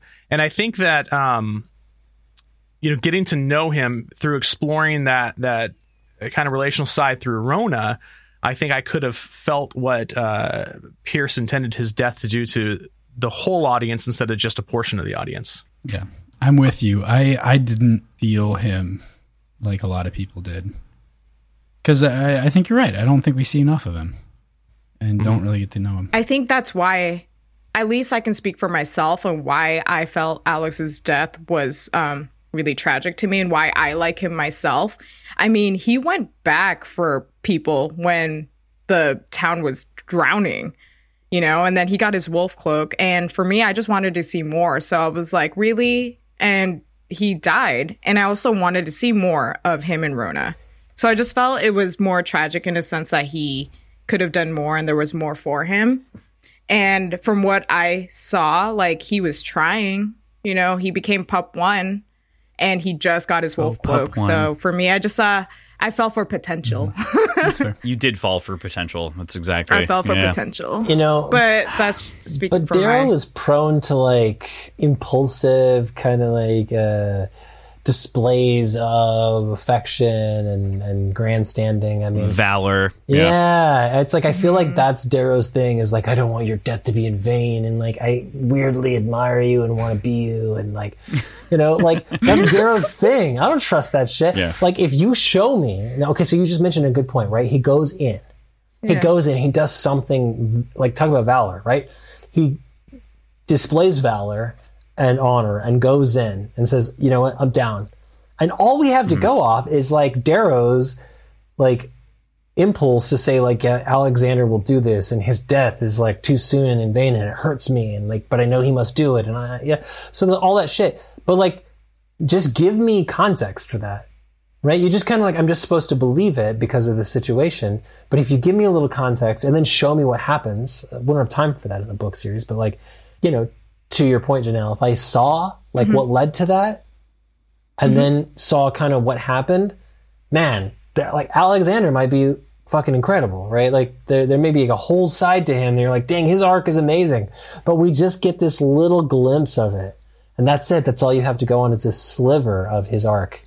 But isn't that why it's so tragic, though? Yeah. And that's why I think people feel so heavy for that. And the fact that Rona, I remember this one line. It was like, and she's looking at what could have been. Lysander reads that off of her, which is even worse because he is the one interpreting that between the two of them. He's seeing that like final moment between the pair of them. And that's fucky because Lysander knows that he's about to kill his cousin. And that's, messy. But no, I totally agree with you though. I think that it's like you needed like 50 more pages on Lysander to like really, or not Lysander, Alexander, to give him kind of that build a little bit, just to give it a little bit more weight, to your point, Mathar. Right. Well, maybe that novella, because he did get captured. He got all his teeth taken out. Shit and, happened, right. he was in that. No one wants to see the torture Right? novella, though. Like, no one wants to see that. Okay. We'll skip that, but just him saving people and meeting some people that he's saving and stuff like that, like during that time period, something I would Did you guys ever see the movie Cellular? Yes, With of course Chris I have. Evans? Yeah. And it was No, but made he's at a hot. time when like cell phones were such a fucking novelty. Like they were so new. They're like, oh, we gotta make a movie about cell phones, and like that's the whole thing. It's like people are calling I'm them gonna Google landlines, and this. this one guy has a cell phone. Like Chris Evans' arc in that film is like Alexander comes in just like hot and heavy, brash, selfish. Like I can do anything. I'm Chris Evans. I'm hot Because I can and, call like, people on my phone that I have all the time. Yeah. But then But he wasn't turns the- no I'm just saying like Yeah. then he Yeah. becomes like through the course of that film he like displays the fact that he does have a selfless side, and when faced with like true horror he like rises to the occasion and does what's right. Like Yeah. that's how the Alexander So arc. give Alexander a cell phone, okay? Damn. Give him a cell solo phone. film in which he like starts out as this selfish, brash, like gold ass fucking just your stereotypical gold asshole, and then over the course of Pristine the porcelain film, toilet. yes, Yeah. and then over the course of the story is like begins to like identify with sort of that. Okay, we're all human beings, and like people are in need, and like I'm gonna rise and do this like very valiant thing and go out and sacrifice myself for this cause that's much bigger than me. I mean, the fact that he's there in the first place says a lot, but Yeah. I don't know. He didn't have a lot of options at that point. Yeah. So anyway, Well, I will give him a cell phone, and I will give him a razor, and I'll make it gold. sorry for You the know, very those obscure old ass- reference. I just watched that razor. movie not too long ago. A gold razor. How dare you, Janelle? It will be not helpful in It's battle, called but Hollow, and it's just Alexander with a hollow. Stay like, on the phone, Rhoda, I'm gonna call find me. you. He's in Heliopolis, and he's just like waiting, trying to like save this like red child. look, he can save people and text back. Okay, that's my type of man. Awkward. All right, cool. Anybody else? So Jeremy's ship made a lot of sense. That was good. With Janelle. That was my It was ship. the same ship. We're all coming on this ship, guys. That's gonna be my ship too. I'm gonna. Damn it. Yeah, that's my Yes. ship too. Sorry, I'm gonna yield my time. Thank you. I healed my time. Are we just talking in general? Are we talking the whole series? Because I've got one that pertains The whole series. early. Whole series. Yeah. Okay. Roke and Quinn.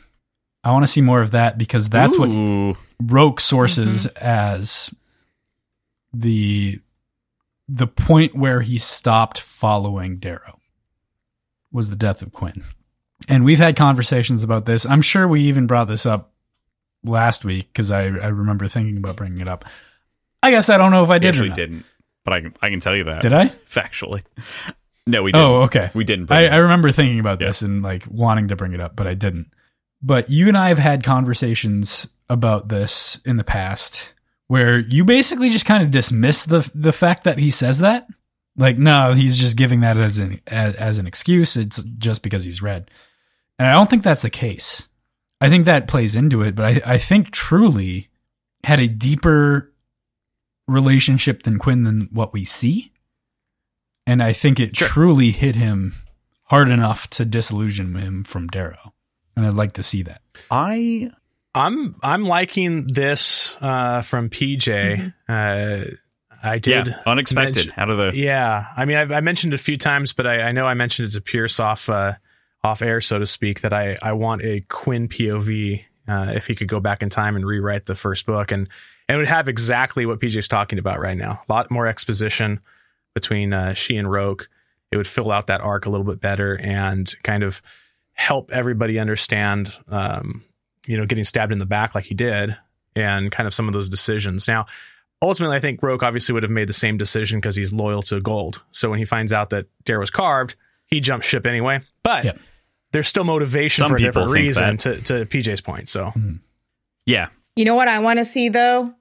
I want to see a Roke poem. Because how can you be a poet without a poem? I've brought that up That confuses me. couple of times on the show, and I totally have agreed with you over the last 2 weeks that I've talked about that. And I'm like, I know. you know, I don't think it. I think the poet is a name given to him. I don't think he calls himself a poet. Yeah. Well, then I'm a supermodel. I think That's a great point, though. Just saying. I think he likes poetry, so people call him the poet. I don't think it necessarily means that he writes poetry himself, because that's not a name he gave himself or even referred to himself as. It was bestowed upon him because of his love of poetry and love of literature. Wouldn't that be like poem lover? Yeah, but poet Maybe. rolls off Poem the tongue. boy. Is there like a poem? You know? We don't call Darrow murderer man, like genocidal You maniac. call him the Reaper. Yeah, But I mean, should that's Essentially the easy. same thing. Go back to good point. earlier in this episode, please. Re-edit murderer man over every time we said Reaper. But I mean, he is the Reaper, which makes sense. But Yeah. I don't know how you could be called a poet without having a poem. But he stole his girlfriend's poem, so that's pretty good. Roken Quinn, though. Roken Quinn. I do like that. It's good. I would go, and I would throw out there, I want to see, this is like a total fictional, there's not a good basis here, but there's like undertones of something between Octavia and Aja that isn't just a direct relationship, that isn't just like a subservient relationship, because there's so much like back and forth and give there that I don't think Aja would give Octavia. So I think there's something else there. I'd plant that ship. That's fair. I could totally get with that. Damn, that's hot. I'm into it. It's a hot take. It is a hot take. That's right. Yeah. It's also literally like 5 decades older. Like there's a 5-decade division between the two of them. But if you're gold, I mean, who cares?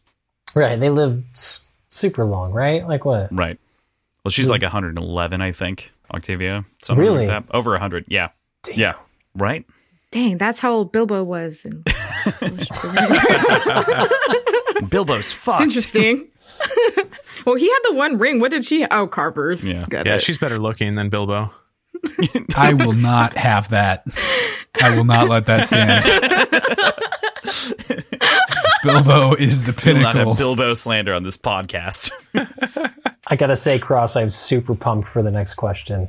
This was actually proposed by Janelle, to be honest, and Oh, which it's is my super question. interesting because we actually made such a big deal about food in the first half of our show, and like cuisines. So, really great. So, thinking about cuisines, food, one of the things that we made a big joke of earlier on in our show is the importance of cooks, but we really don't see a whole lot of in-universe food throughout the series. What do you think these spacefaring folk eat all the time? I'm thinking legit fancy stuff cooked on moon rocks. Maybe it'll give it a Dusty spacey taste? flavor. I know, wants like that? spacey flavor. What's spacey flavor? We I don't know. they eat I hummingbird picture like eggs. I mean, it's like true And tongues, pit yeah. viper stew and nice loaves of bread with razors in it. My favorite. Grapes. It's like candy with little bits of razor in it. Grapes. Oh, how dare you, BJ?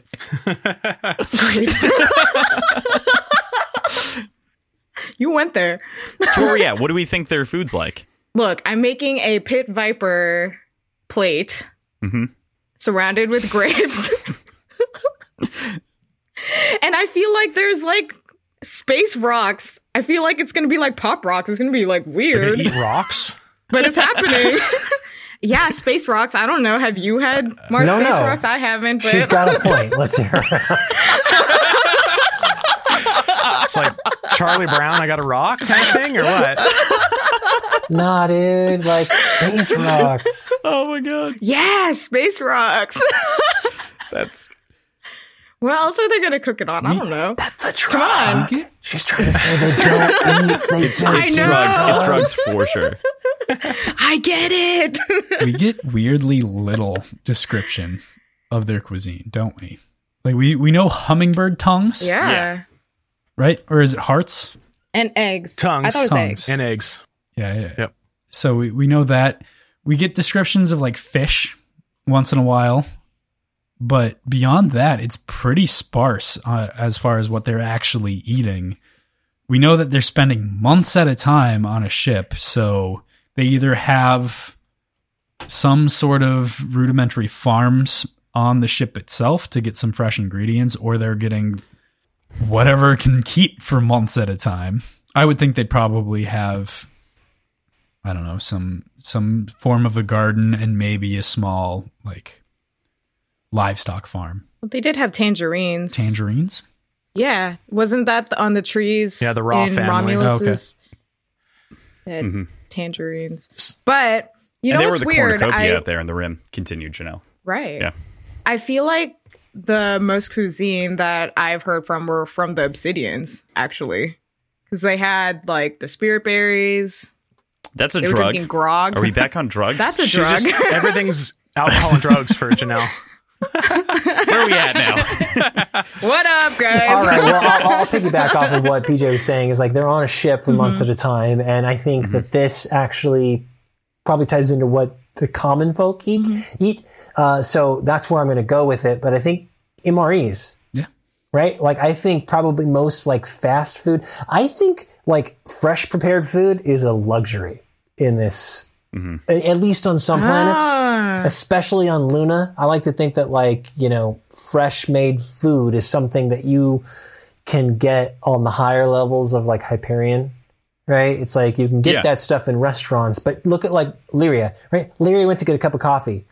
That was a fucking like week's wages or some shit, or day's wages. Like, like there's no way that a common person can afford anything that's not an MRE. So my opinion is that there's probably a subset of people who are selling MREs, but like tailoring very like sort of, I would say exotic, but like very specific, like, it's like fast food trying to turn, okay, so it's the way that McDonald's like turns something fancy, where they have like a fancy level of fast food that just, it's not fancy. It's all the same shit. It's not good for you necessarily, but they'll market it as such. And so I think there's probably like a slew of, you know, corner stores, food trucks, whatever, selling something that you take home and reconstitute, right? You take it home, you reconstitute it, it makes a meal, but it's all sold as like pills or packets or something like that. And I think the diversity of that is probably really wild. Yeah. I was just going to say that sort of branches off into something that I brought up a couple of times recently and several times over the course of our covering of this series, is that we are primarily exposed to like the top 1% of the high society. Like we almost never see non-peerless scarred gold. So what we see are like the pinnacle of the pinnacle.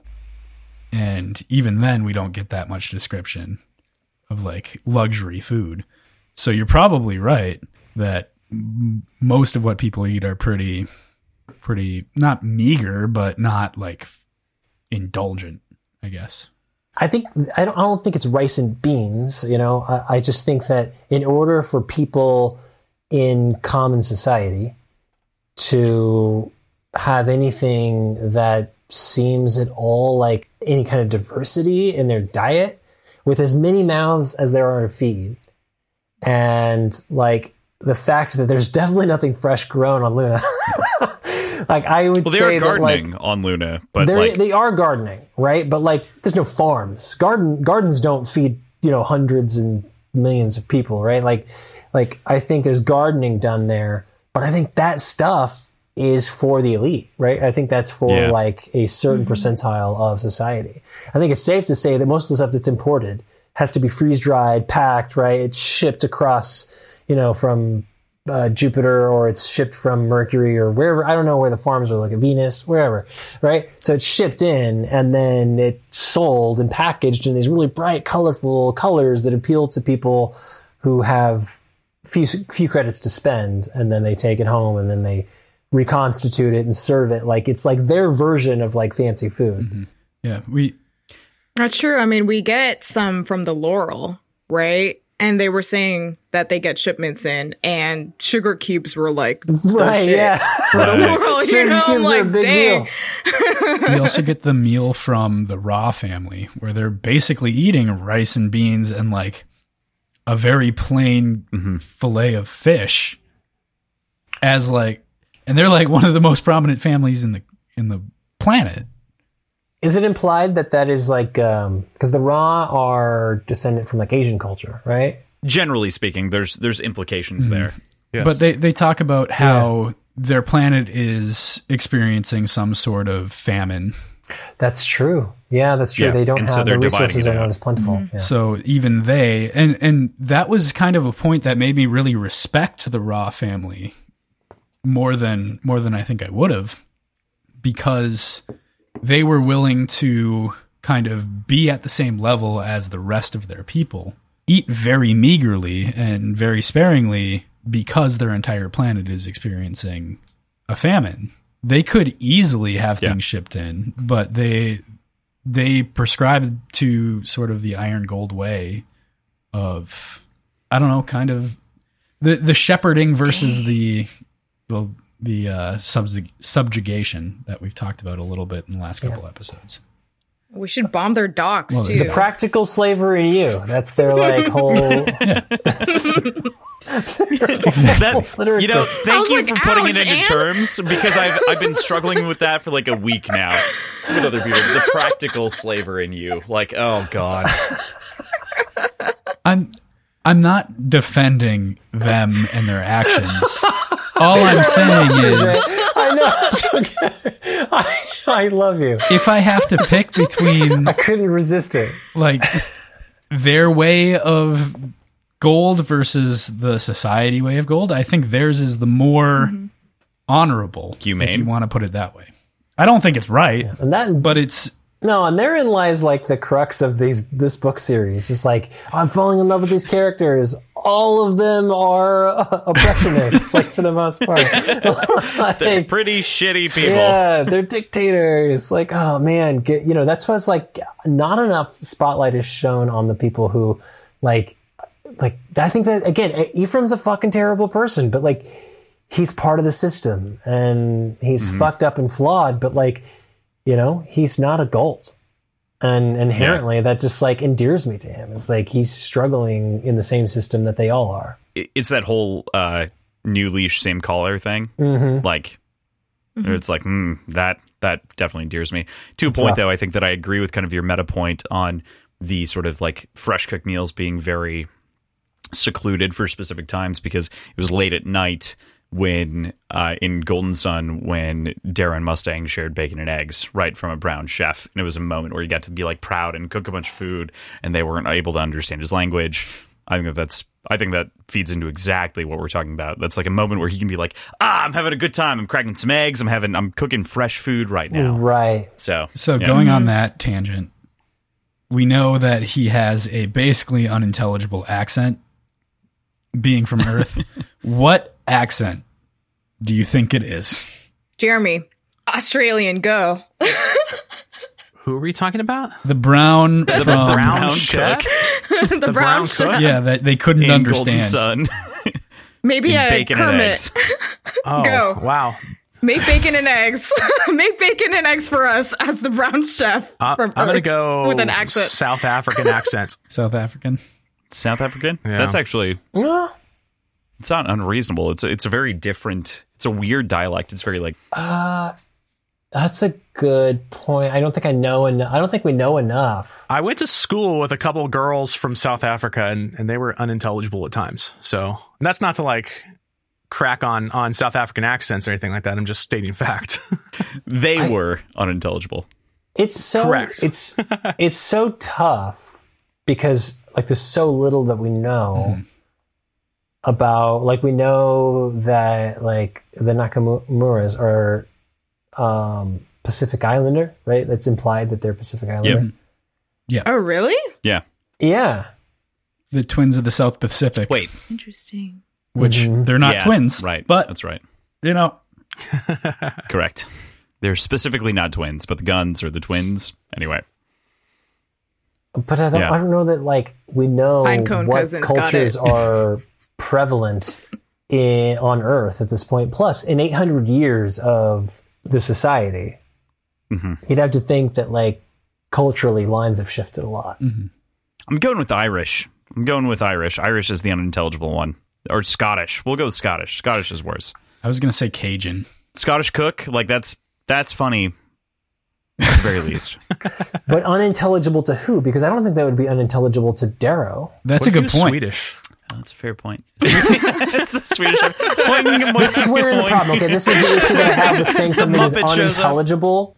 Because it's like unintelligible to you, Jeremy, is not unintelligible to them, right? It's just simply something that's foreign to your ears. So that's really what you're asking is like, what would be foreign to both Darrow and Mustang's ears? And I think they even just refer to it as an Earth accent. I don't think they refer to it as anything specific beyond that. I wonder what an Earth accent is. It's though. fucking West Is this an Hollywood, Earth dude. accent? It's totally West Hollywood. So, like, Dude, you so want like bacon when and we got off eggs? the 35, I'm like, these eggs were like 45 credits, if you can believe it. Like, what are you saying? What are you saying? Wow. I'm not allowed to do the accent, but you are. Okay. What are you doing here? I have never heard anyone from West Hollywood sound like that, but okay. You've never seen the Californians? What are you doing here? Oh, God. I can't. Totally I will changes that order scene, right? bacon and You'll eggs never from be your able to read that restaurant, scene and Malhar. not think like the brown cook is just like, yeah, that's, you want some bacon on these eggs or what? That would be amazing and make that scene so much more. You couldn't actually portray it that way because we'd all be like, what the fuck is this guy doing? But I'm also, from Earth, get in and not.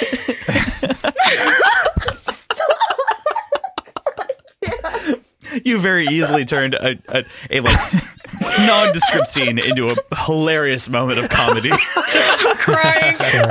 Sorry.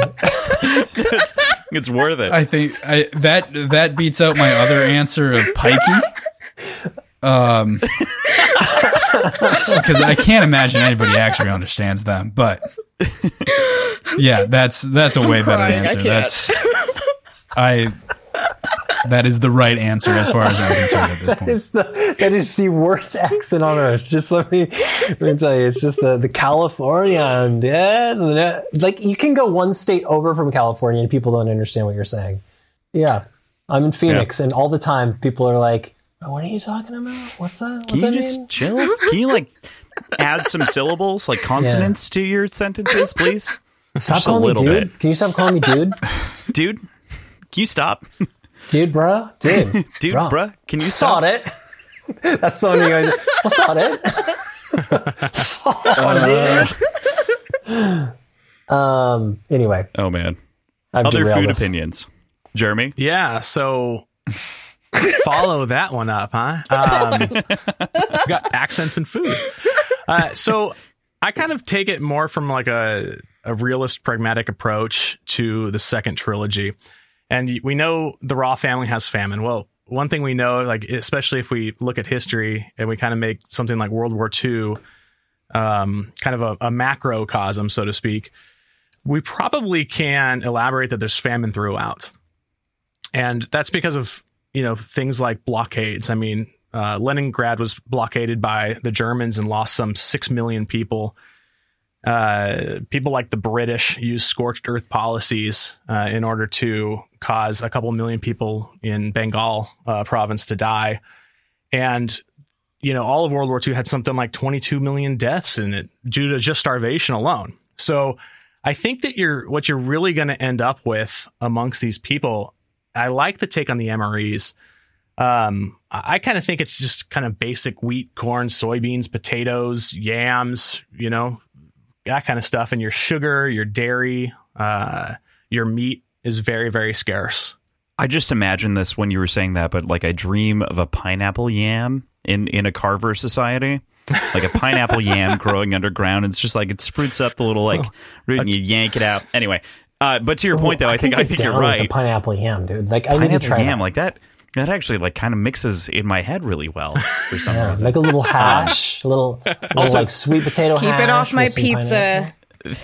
Keep it How off my dare you, pizza. first, Janelle? But secondarily, Jeremy, to your point, though, I think that bringing up history again, I applaud you because I'm the history nut on the show, and I have to and bring that in. That would be exactly how Darrow would read those situations. It's like deprive them of food. Let's bomb that out, and that's just reality, even if it affects the the citizens of combat. And like they try to reduce that as much as possible, but in the intro to Iron Gold, we know that you can't prevent those casualties. So, and that level of scarcity and the need for creativity, I mean, that inspires a lot. That can shape an entire culture's cuisine for like generations, because it's like there's only so long you could do 2, 3, 4 foods without beginning to invent new ways to prepare it, right? And like you take things that are in limited supply or things that are in bountiful supply, like corn,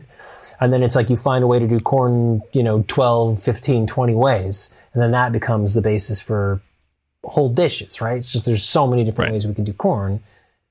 That's great. I mean, that could have been like, that could have set off a whole, you go 400 or 500 years in the future, right? And it's like the cuisine is just completely reshaped by such a dramatic event. That's really fascinating. So, just in that sort of vein and in that thought process, what is Earth like at this point, cuisine-wise? And it seems like Mars is basically terraformed to the point where it is at the same level as Earth. Mm-hmm. Do we still see the same level of livestock and farming and agriculture? And in general, do we see the same cuisines on Earth that we do now?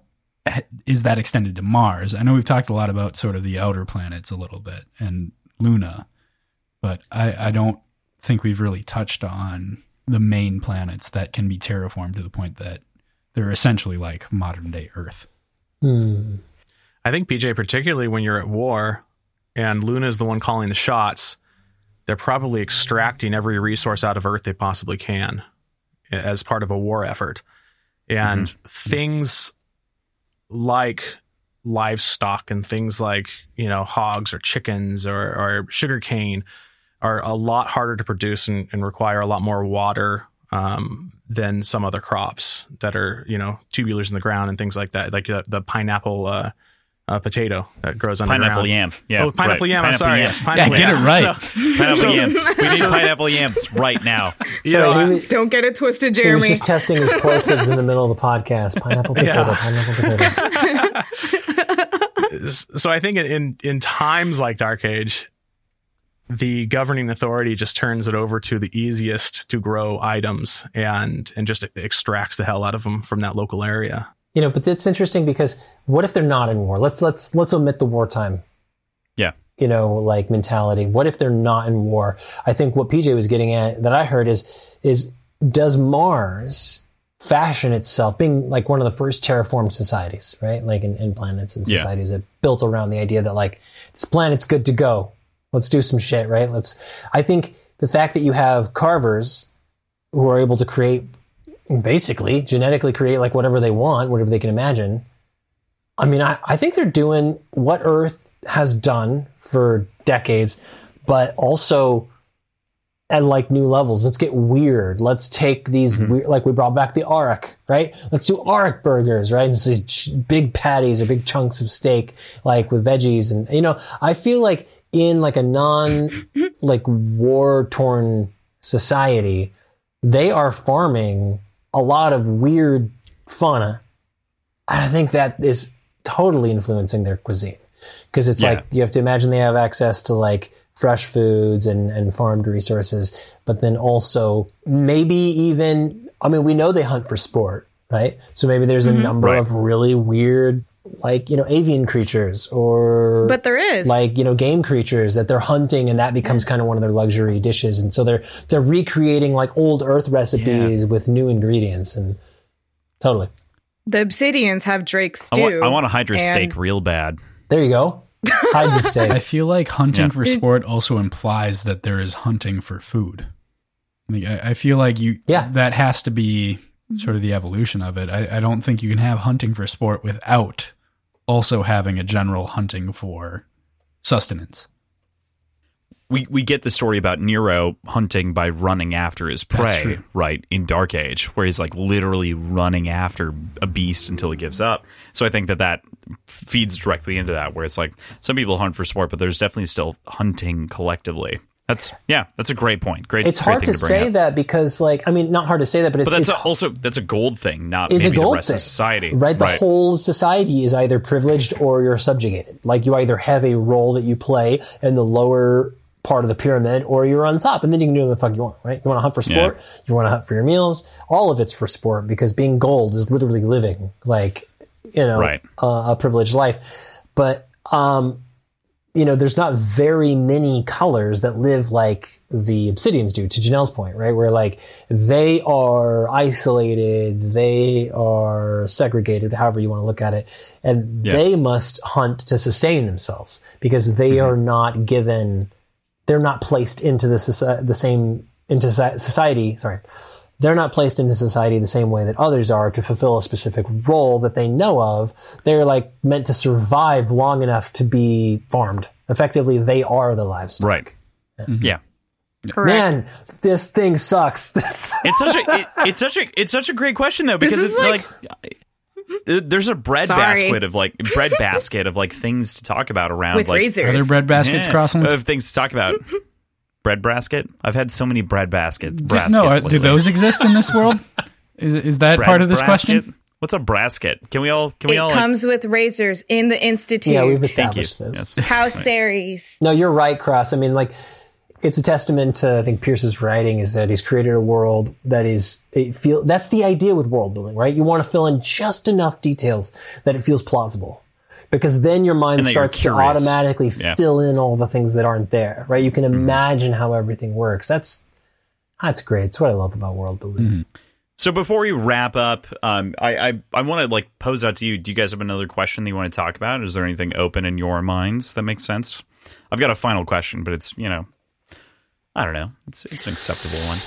We were talking about, like, novellas and stuff, and I was actually pleasantly surprised that we used other colors. And I did want to say that I want to learn more about coppers because we only have a few. They're middle managers at best. Upstanding citizen there. Pliny and was a gold. I would like to. No, I know. Oh, okay. I thought true. Yeah. Copper. But I was like, I mean, all the coppers that are introduced are not very nice. So I just want to see a nice copper. And I just want to know, what other colors do you think that we should explore more? Like, Ephraim is a gray. We don't know a lot about it. Is there any other colors that you guys want to see explored more besides? We know Violet. Mickey. Do we know any others? Mm-hmm.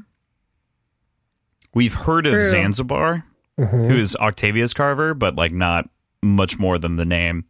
Green's the same way. Like, we meet Syrah in Iron Gold, but, like, we don't really.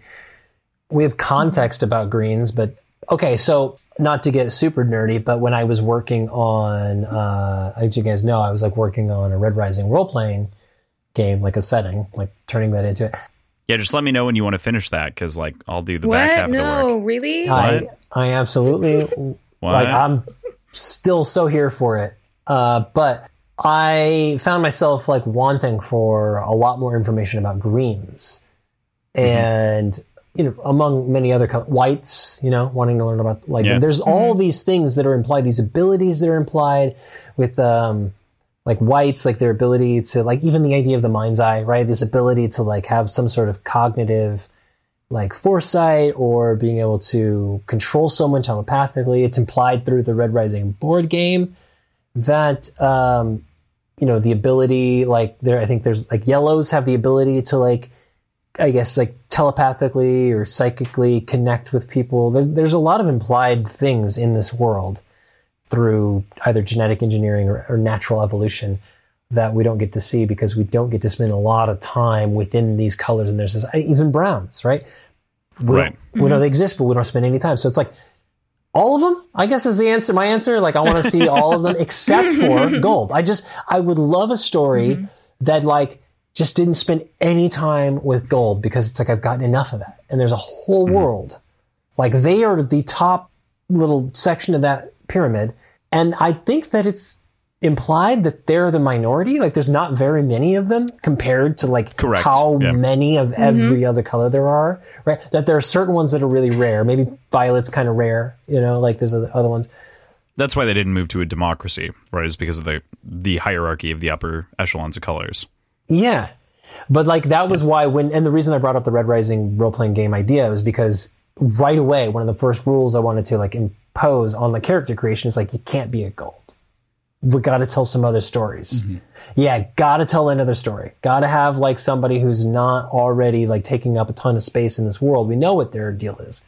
We have to like figure out and explore what the rest of the colors are up to. I'd like to pose something that I already brought it up earlier this episode.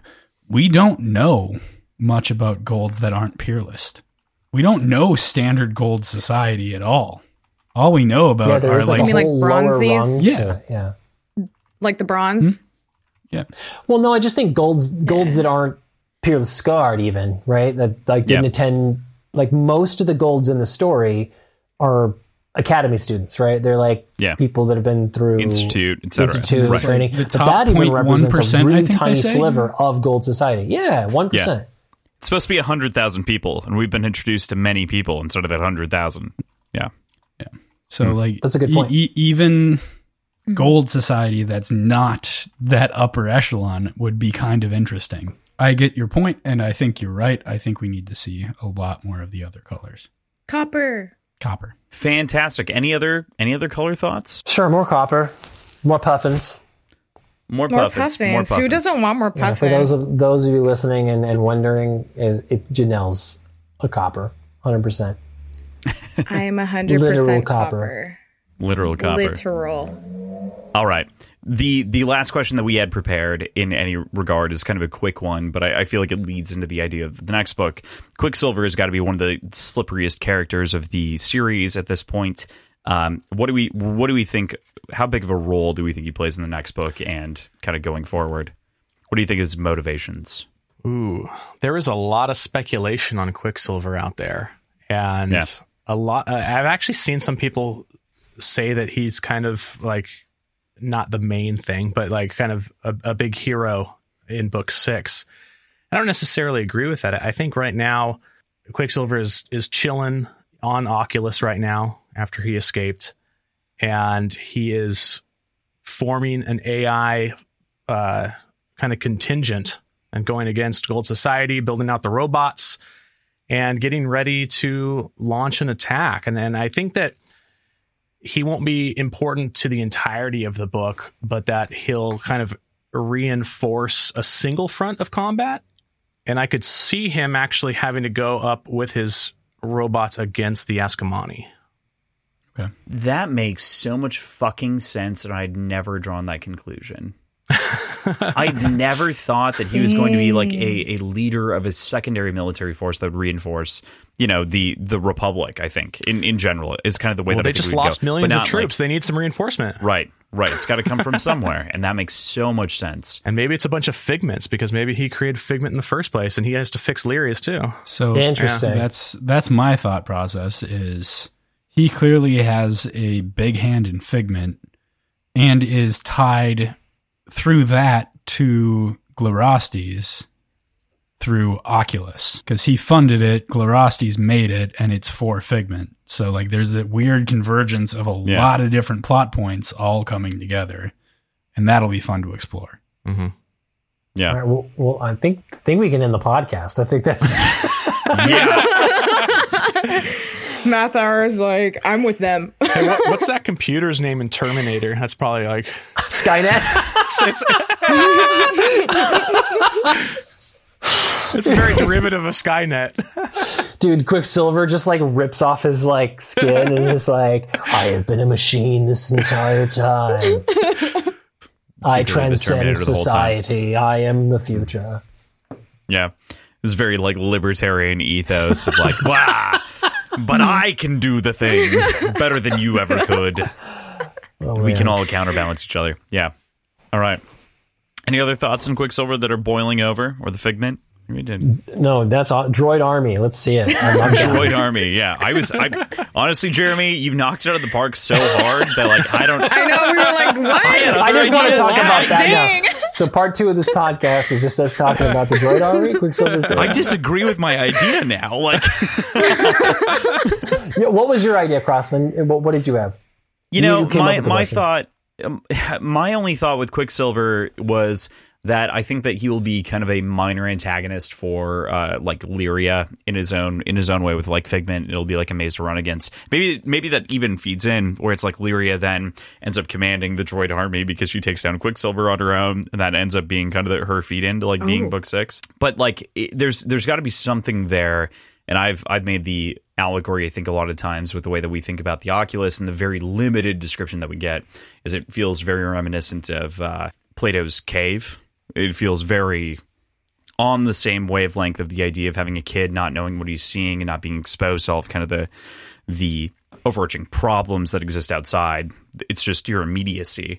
And so that's where I was hoping the Oculus would go, but I think I'm more in line with the idea that it's got to be Lyria coming up, taking out Quicksilver, taking over the army now. And I had to rebuild my idea now that Jeremy has pitched that because I think that's right. That just makes so much sense. So Wow, yeah. Jeremy, with the final word. Yeah, I'm helping Pierce with that section of the book. So, You know what, though? This is not the first time that you've been like pretty. I mean, your ability to read between the lines is pretty powerful. I think on the Pierce episode we did, you had a couple of moments where he was like hinted that you were on the right path or that you understood like kind of the trajectory. You're pretty good I think at that. that was both of you. Yeah. I think it was both of you. Jeremy has a knack for that. I made this comment to Janelle that I would love to do an episode with Pierce, but instead of talking about the book, we would just drink the whole episode and talk about anything else. I'm sure he would be fucking down for that. Yeah. It would be really funny to like bookend, Book 6 or something like that with just like an interview talking about whiskeys. Which would be just like hilarious. Wasn't his favorite whiskey in? That's why I Lagavulin actually 16. got the cuisine. Yeah. Yeah, that's why I asked you, and you were like, "It's smoky." Well, it's an Islay, right? So it's its whole own thing inside of Scotch and whatnot. So hey, Mars in the future has that whiskey. So. True. It should be way more than a 16 at that point, unless they're still brewing it in Ireland. Like, what the hell? Like, it's gotta be. I mean, that's just the time that it's spent in the barrels, Right. not in the. It doesn't age once it's in the bottle, though. I mean, what do you mean it doesn't age? It still ages. It shouldn't age in the bottle. So it's 16 because it was Eventually 16 you're years gonna- in the barrel. But you're gonna have osmosis through the cork over time, Okay, shouldn't. hold on. But over hundreds of years. Okay. Hundreds of years. Hang on, hold on. Everybody put their hands where I can see them. Real quick. what you do is you put it outside, PJ. Why It's do we kind have of our like hands sun up? tea. it's like What sun are we tea. doing? I'm scared. What are we It's doing? 16 years in the barrel and one This in the is sun. scary. I'm afraid. I Jazz know. hands? Mathar, what are you demanding? Bacon and eggs. Spirit All fingers. right, let's settle this with a bet. Oh God. All right. PJ, if you're right, what do you get? What do you want? What am, Lagavulin 16. if I'm right about what?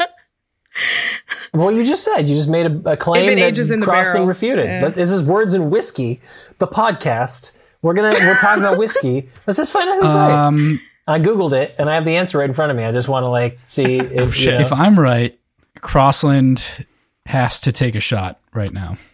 If I'm wrong, I have to take one. Aw. Because that's something that can be resolved right now. On There air. we go. I like this. Fine. All right. Unlike wine, an unopened bottle of whiskey does not get better the longer it sits on your shelf.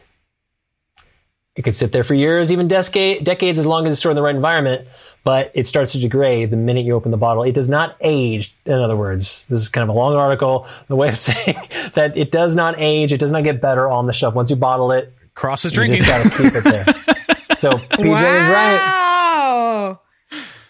I love ending with Cross being wrong. Me too. It's wonderful. This is great day. He should have known better. He's the literary guy. I'm job, the PJ. drunk of the group, I guess. Yeah, the official line is that whiskey does not change in the bottle as long as the bottle remains unopened. So technically, the aging process of improvement stops the minute you bottle it. It just sits. Yep. Oh, the And first I thing did not is know that either. when I had to put Google it. whiskey You learn aged- something every day. I would have totally. Here we go. thought- Is Here we this go. our Here we bottle? go. It's our Here we words go. and whiskey. This is our bottle. his parents got us for our 1 year like anniversary of doing this podcast an engraved bottle of bourbon. Wow, shit. With words and whiskey on it. This is great. 60%er for the record. Like, this is gnarly. Hold on. Cheers. Wait for Jeremy. Jeremy, come back here. Jeremy, yeah. Wait for Jeremy. Was Jeremy? Jeremy, you're witnessing history here. So PJ won the bet. Were you here for that part? Yeah. I was there for that PJ part. won the bet. Ooh. And the bet was that Crossland had to drink if he was right. Get it, And so Cross. Crossland's busting out I guess their own bottle of whiskey? Yeah. It was an anniversary gift that my parents got us for the show. So laser etched it's with 60% words and whiskey on the bottle itself, which is pretty sweet. A Woodinville special cask, crazy shit. Yeah. And now Bars that up. it's opened, you will need to drink it with PJ, hopefully. Yeah. Send me Beautiful. Like, pour that into like a water bottle and send me like 12 ounces. You know, The ideal vessel. Cross was saving that until he just realized that it doesn't get any better. So Yeah, exactly. Yes! Full circle. I love it. This is great. Good shit. Alrighty. Well, I think it's about that time. You guys, anything to, obviously, the show itself, you guys have going on. Anything else that's Or anything on the show specifically impressive that you want to like talk about? Yeah. Yes, I would Anything at all? love to plug a couple things. Yeah. Well, one is that our next event, as we're calling it, it's third season, however you want to look at it. Yeah. We have finished Morning Star, and we are recording a special 7-part series on the whole first trilogy, but specifically around the events of Morning Star, but like reflecting on the whole series. Jeremy, we haven't announced the name of that like to everyone, right? So I shouldn't say like what it's called.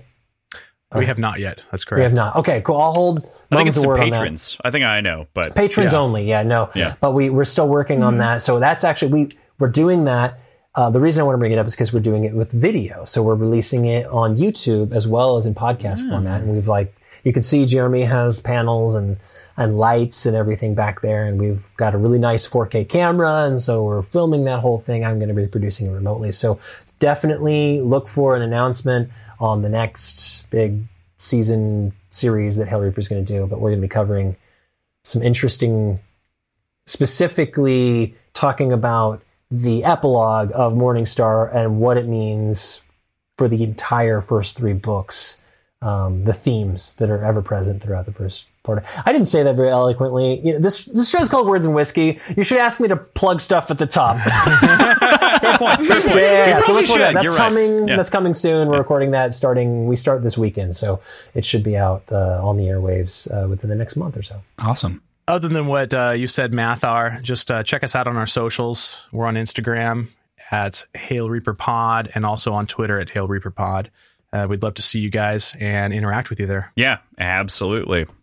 Without a doubt. That's the whole show. Yeah. That's it. Oh God, That's it. This You don't have, is like, a also goodbye generally or how we anything? like do this. Best Like it's ending not ever. there's no big ending. We're always like, yep, and that's it. And then it's like PJ goes in and he's like, thanks for showing up. But anyway, no, but actually thank you guys so much for like coming and doing the whole thing with us. This is great, of course, with like making this of course work through Riverside and whatnot. Thank you, Mathar, and for pulling this whole thing together. It was great to have you guys back and to have Janelle for the first time. And Thanks for inviting me. Yeah, without a doubt. Yeah, PJ. I had a blast. This was so much fun. I always love It's always good. Yeah. Always a good time. interacting with you guys. Yeah. This is great. Without a doubt, it was great to have you guys back and whatnot. So definitely love it and can't wait. Next week, we are going to be chatting about Dune and Red Rising with our resident programmer and Linux Greybeard, Tim Olson. And we'll be kind of covering the movie because it was so requested by all of our followers and everything. We got so many pings, emails, angry texts and tweets and Discord messages that it's like, how dare you not talk about Dune? So we are going to talk about Dune next week, guys. Please stop. Is that your next book series, or is this just no? Just the film. We're just gonna. Tim and I have read the book, so we'll talk about the book. PJ is not expected to have any input. Yeah. So, book plus movie. Low expectations. By that I mean on the book. I love it. Not on the movie. PJ's seen the movie twice at this point, so. Oh, man. I haven't seen it yet. I've watched it 5 times. So that's where we'll leave you for this week. Thank you, as always, to Andrew and Tim for helping us keep our show's lights on. Check out all the show notes. You can find our schedule, our Patreon, previous episodes, our websites, our socials, all in one very easy, convenient location. We do also want to take a second to thank our new patrons. We have 2 new barbacks this month. We have H, who is a brand new barback, just the single letter H. Thank you so much, H. And also we have Storm. Thank you to both of you. We're so excited to have you inside of our Discord and whatnot, chatting away with us. Very excited. So very excited for what next week brings. And can't wait to talk to you. Thank you guys so much for the show. This has been awesome. This was so much fun. Awesome. Cheers. Cheers.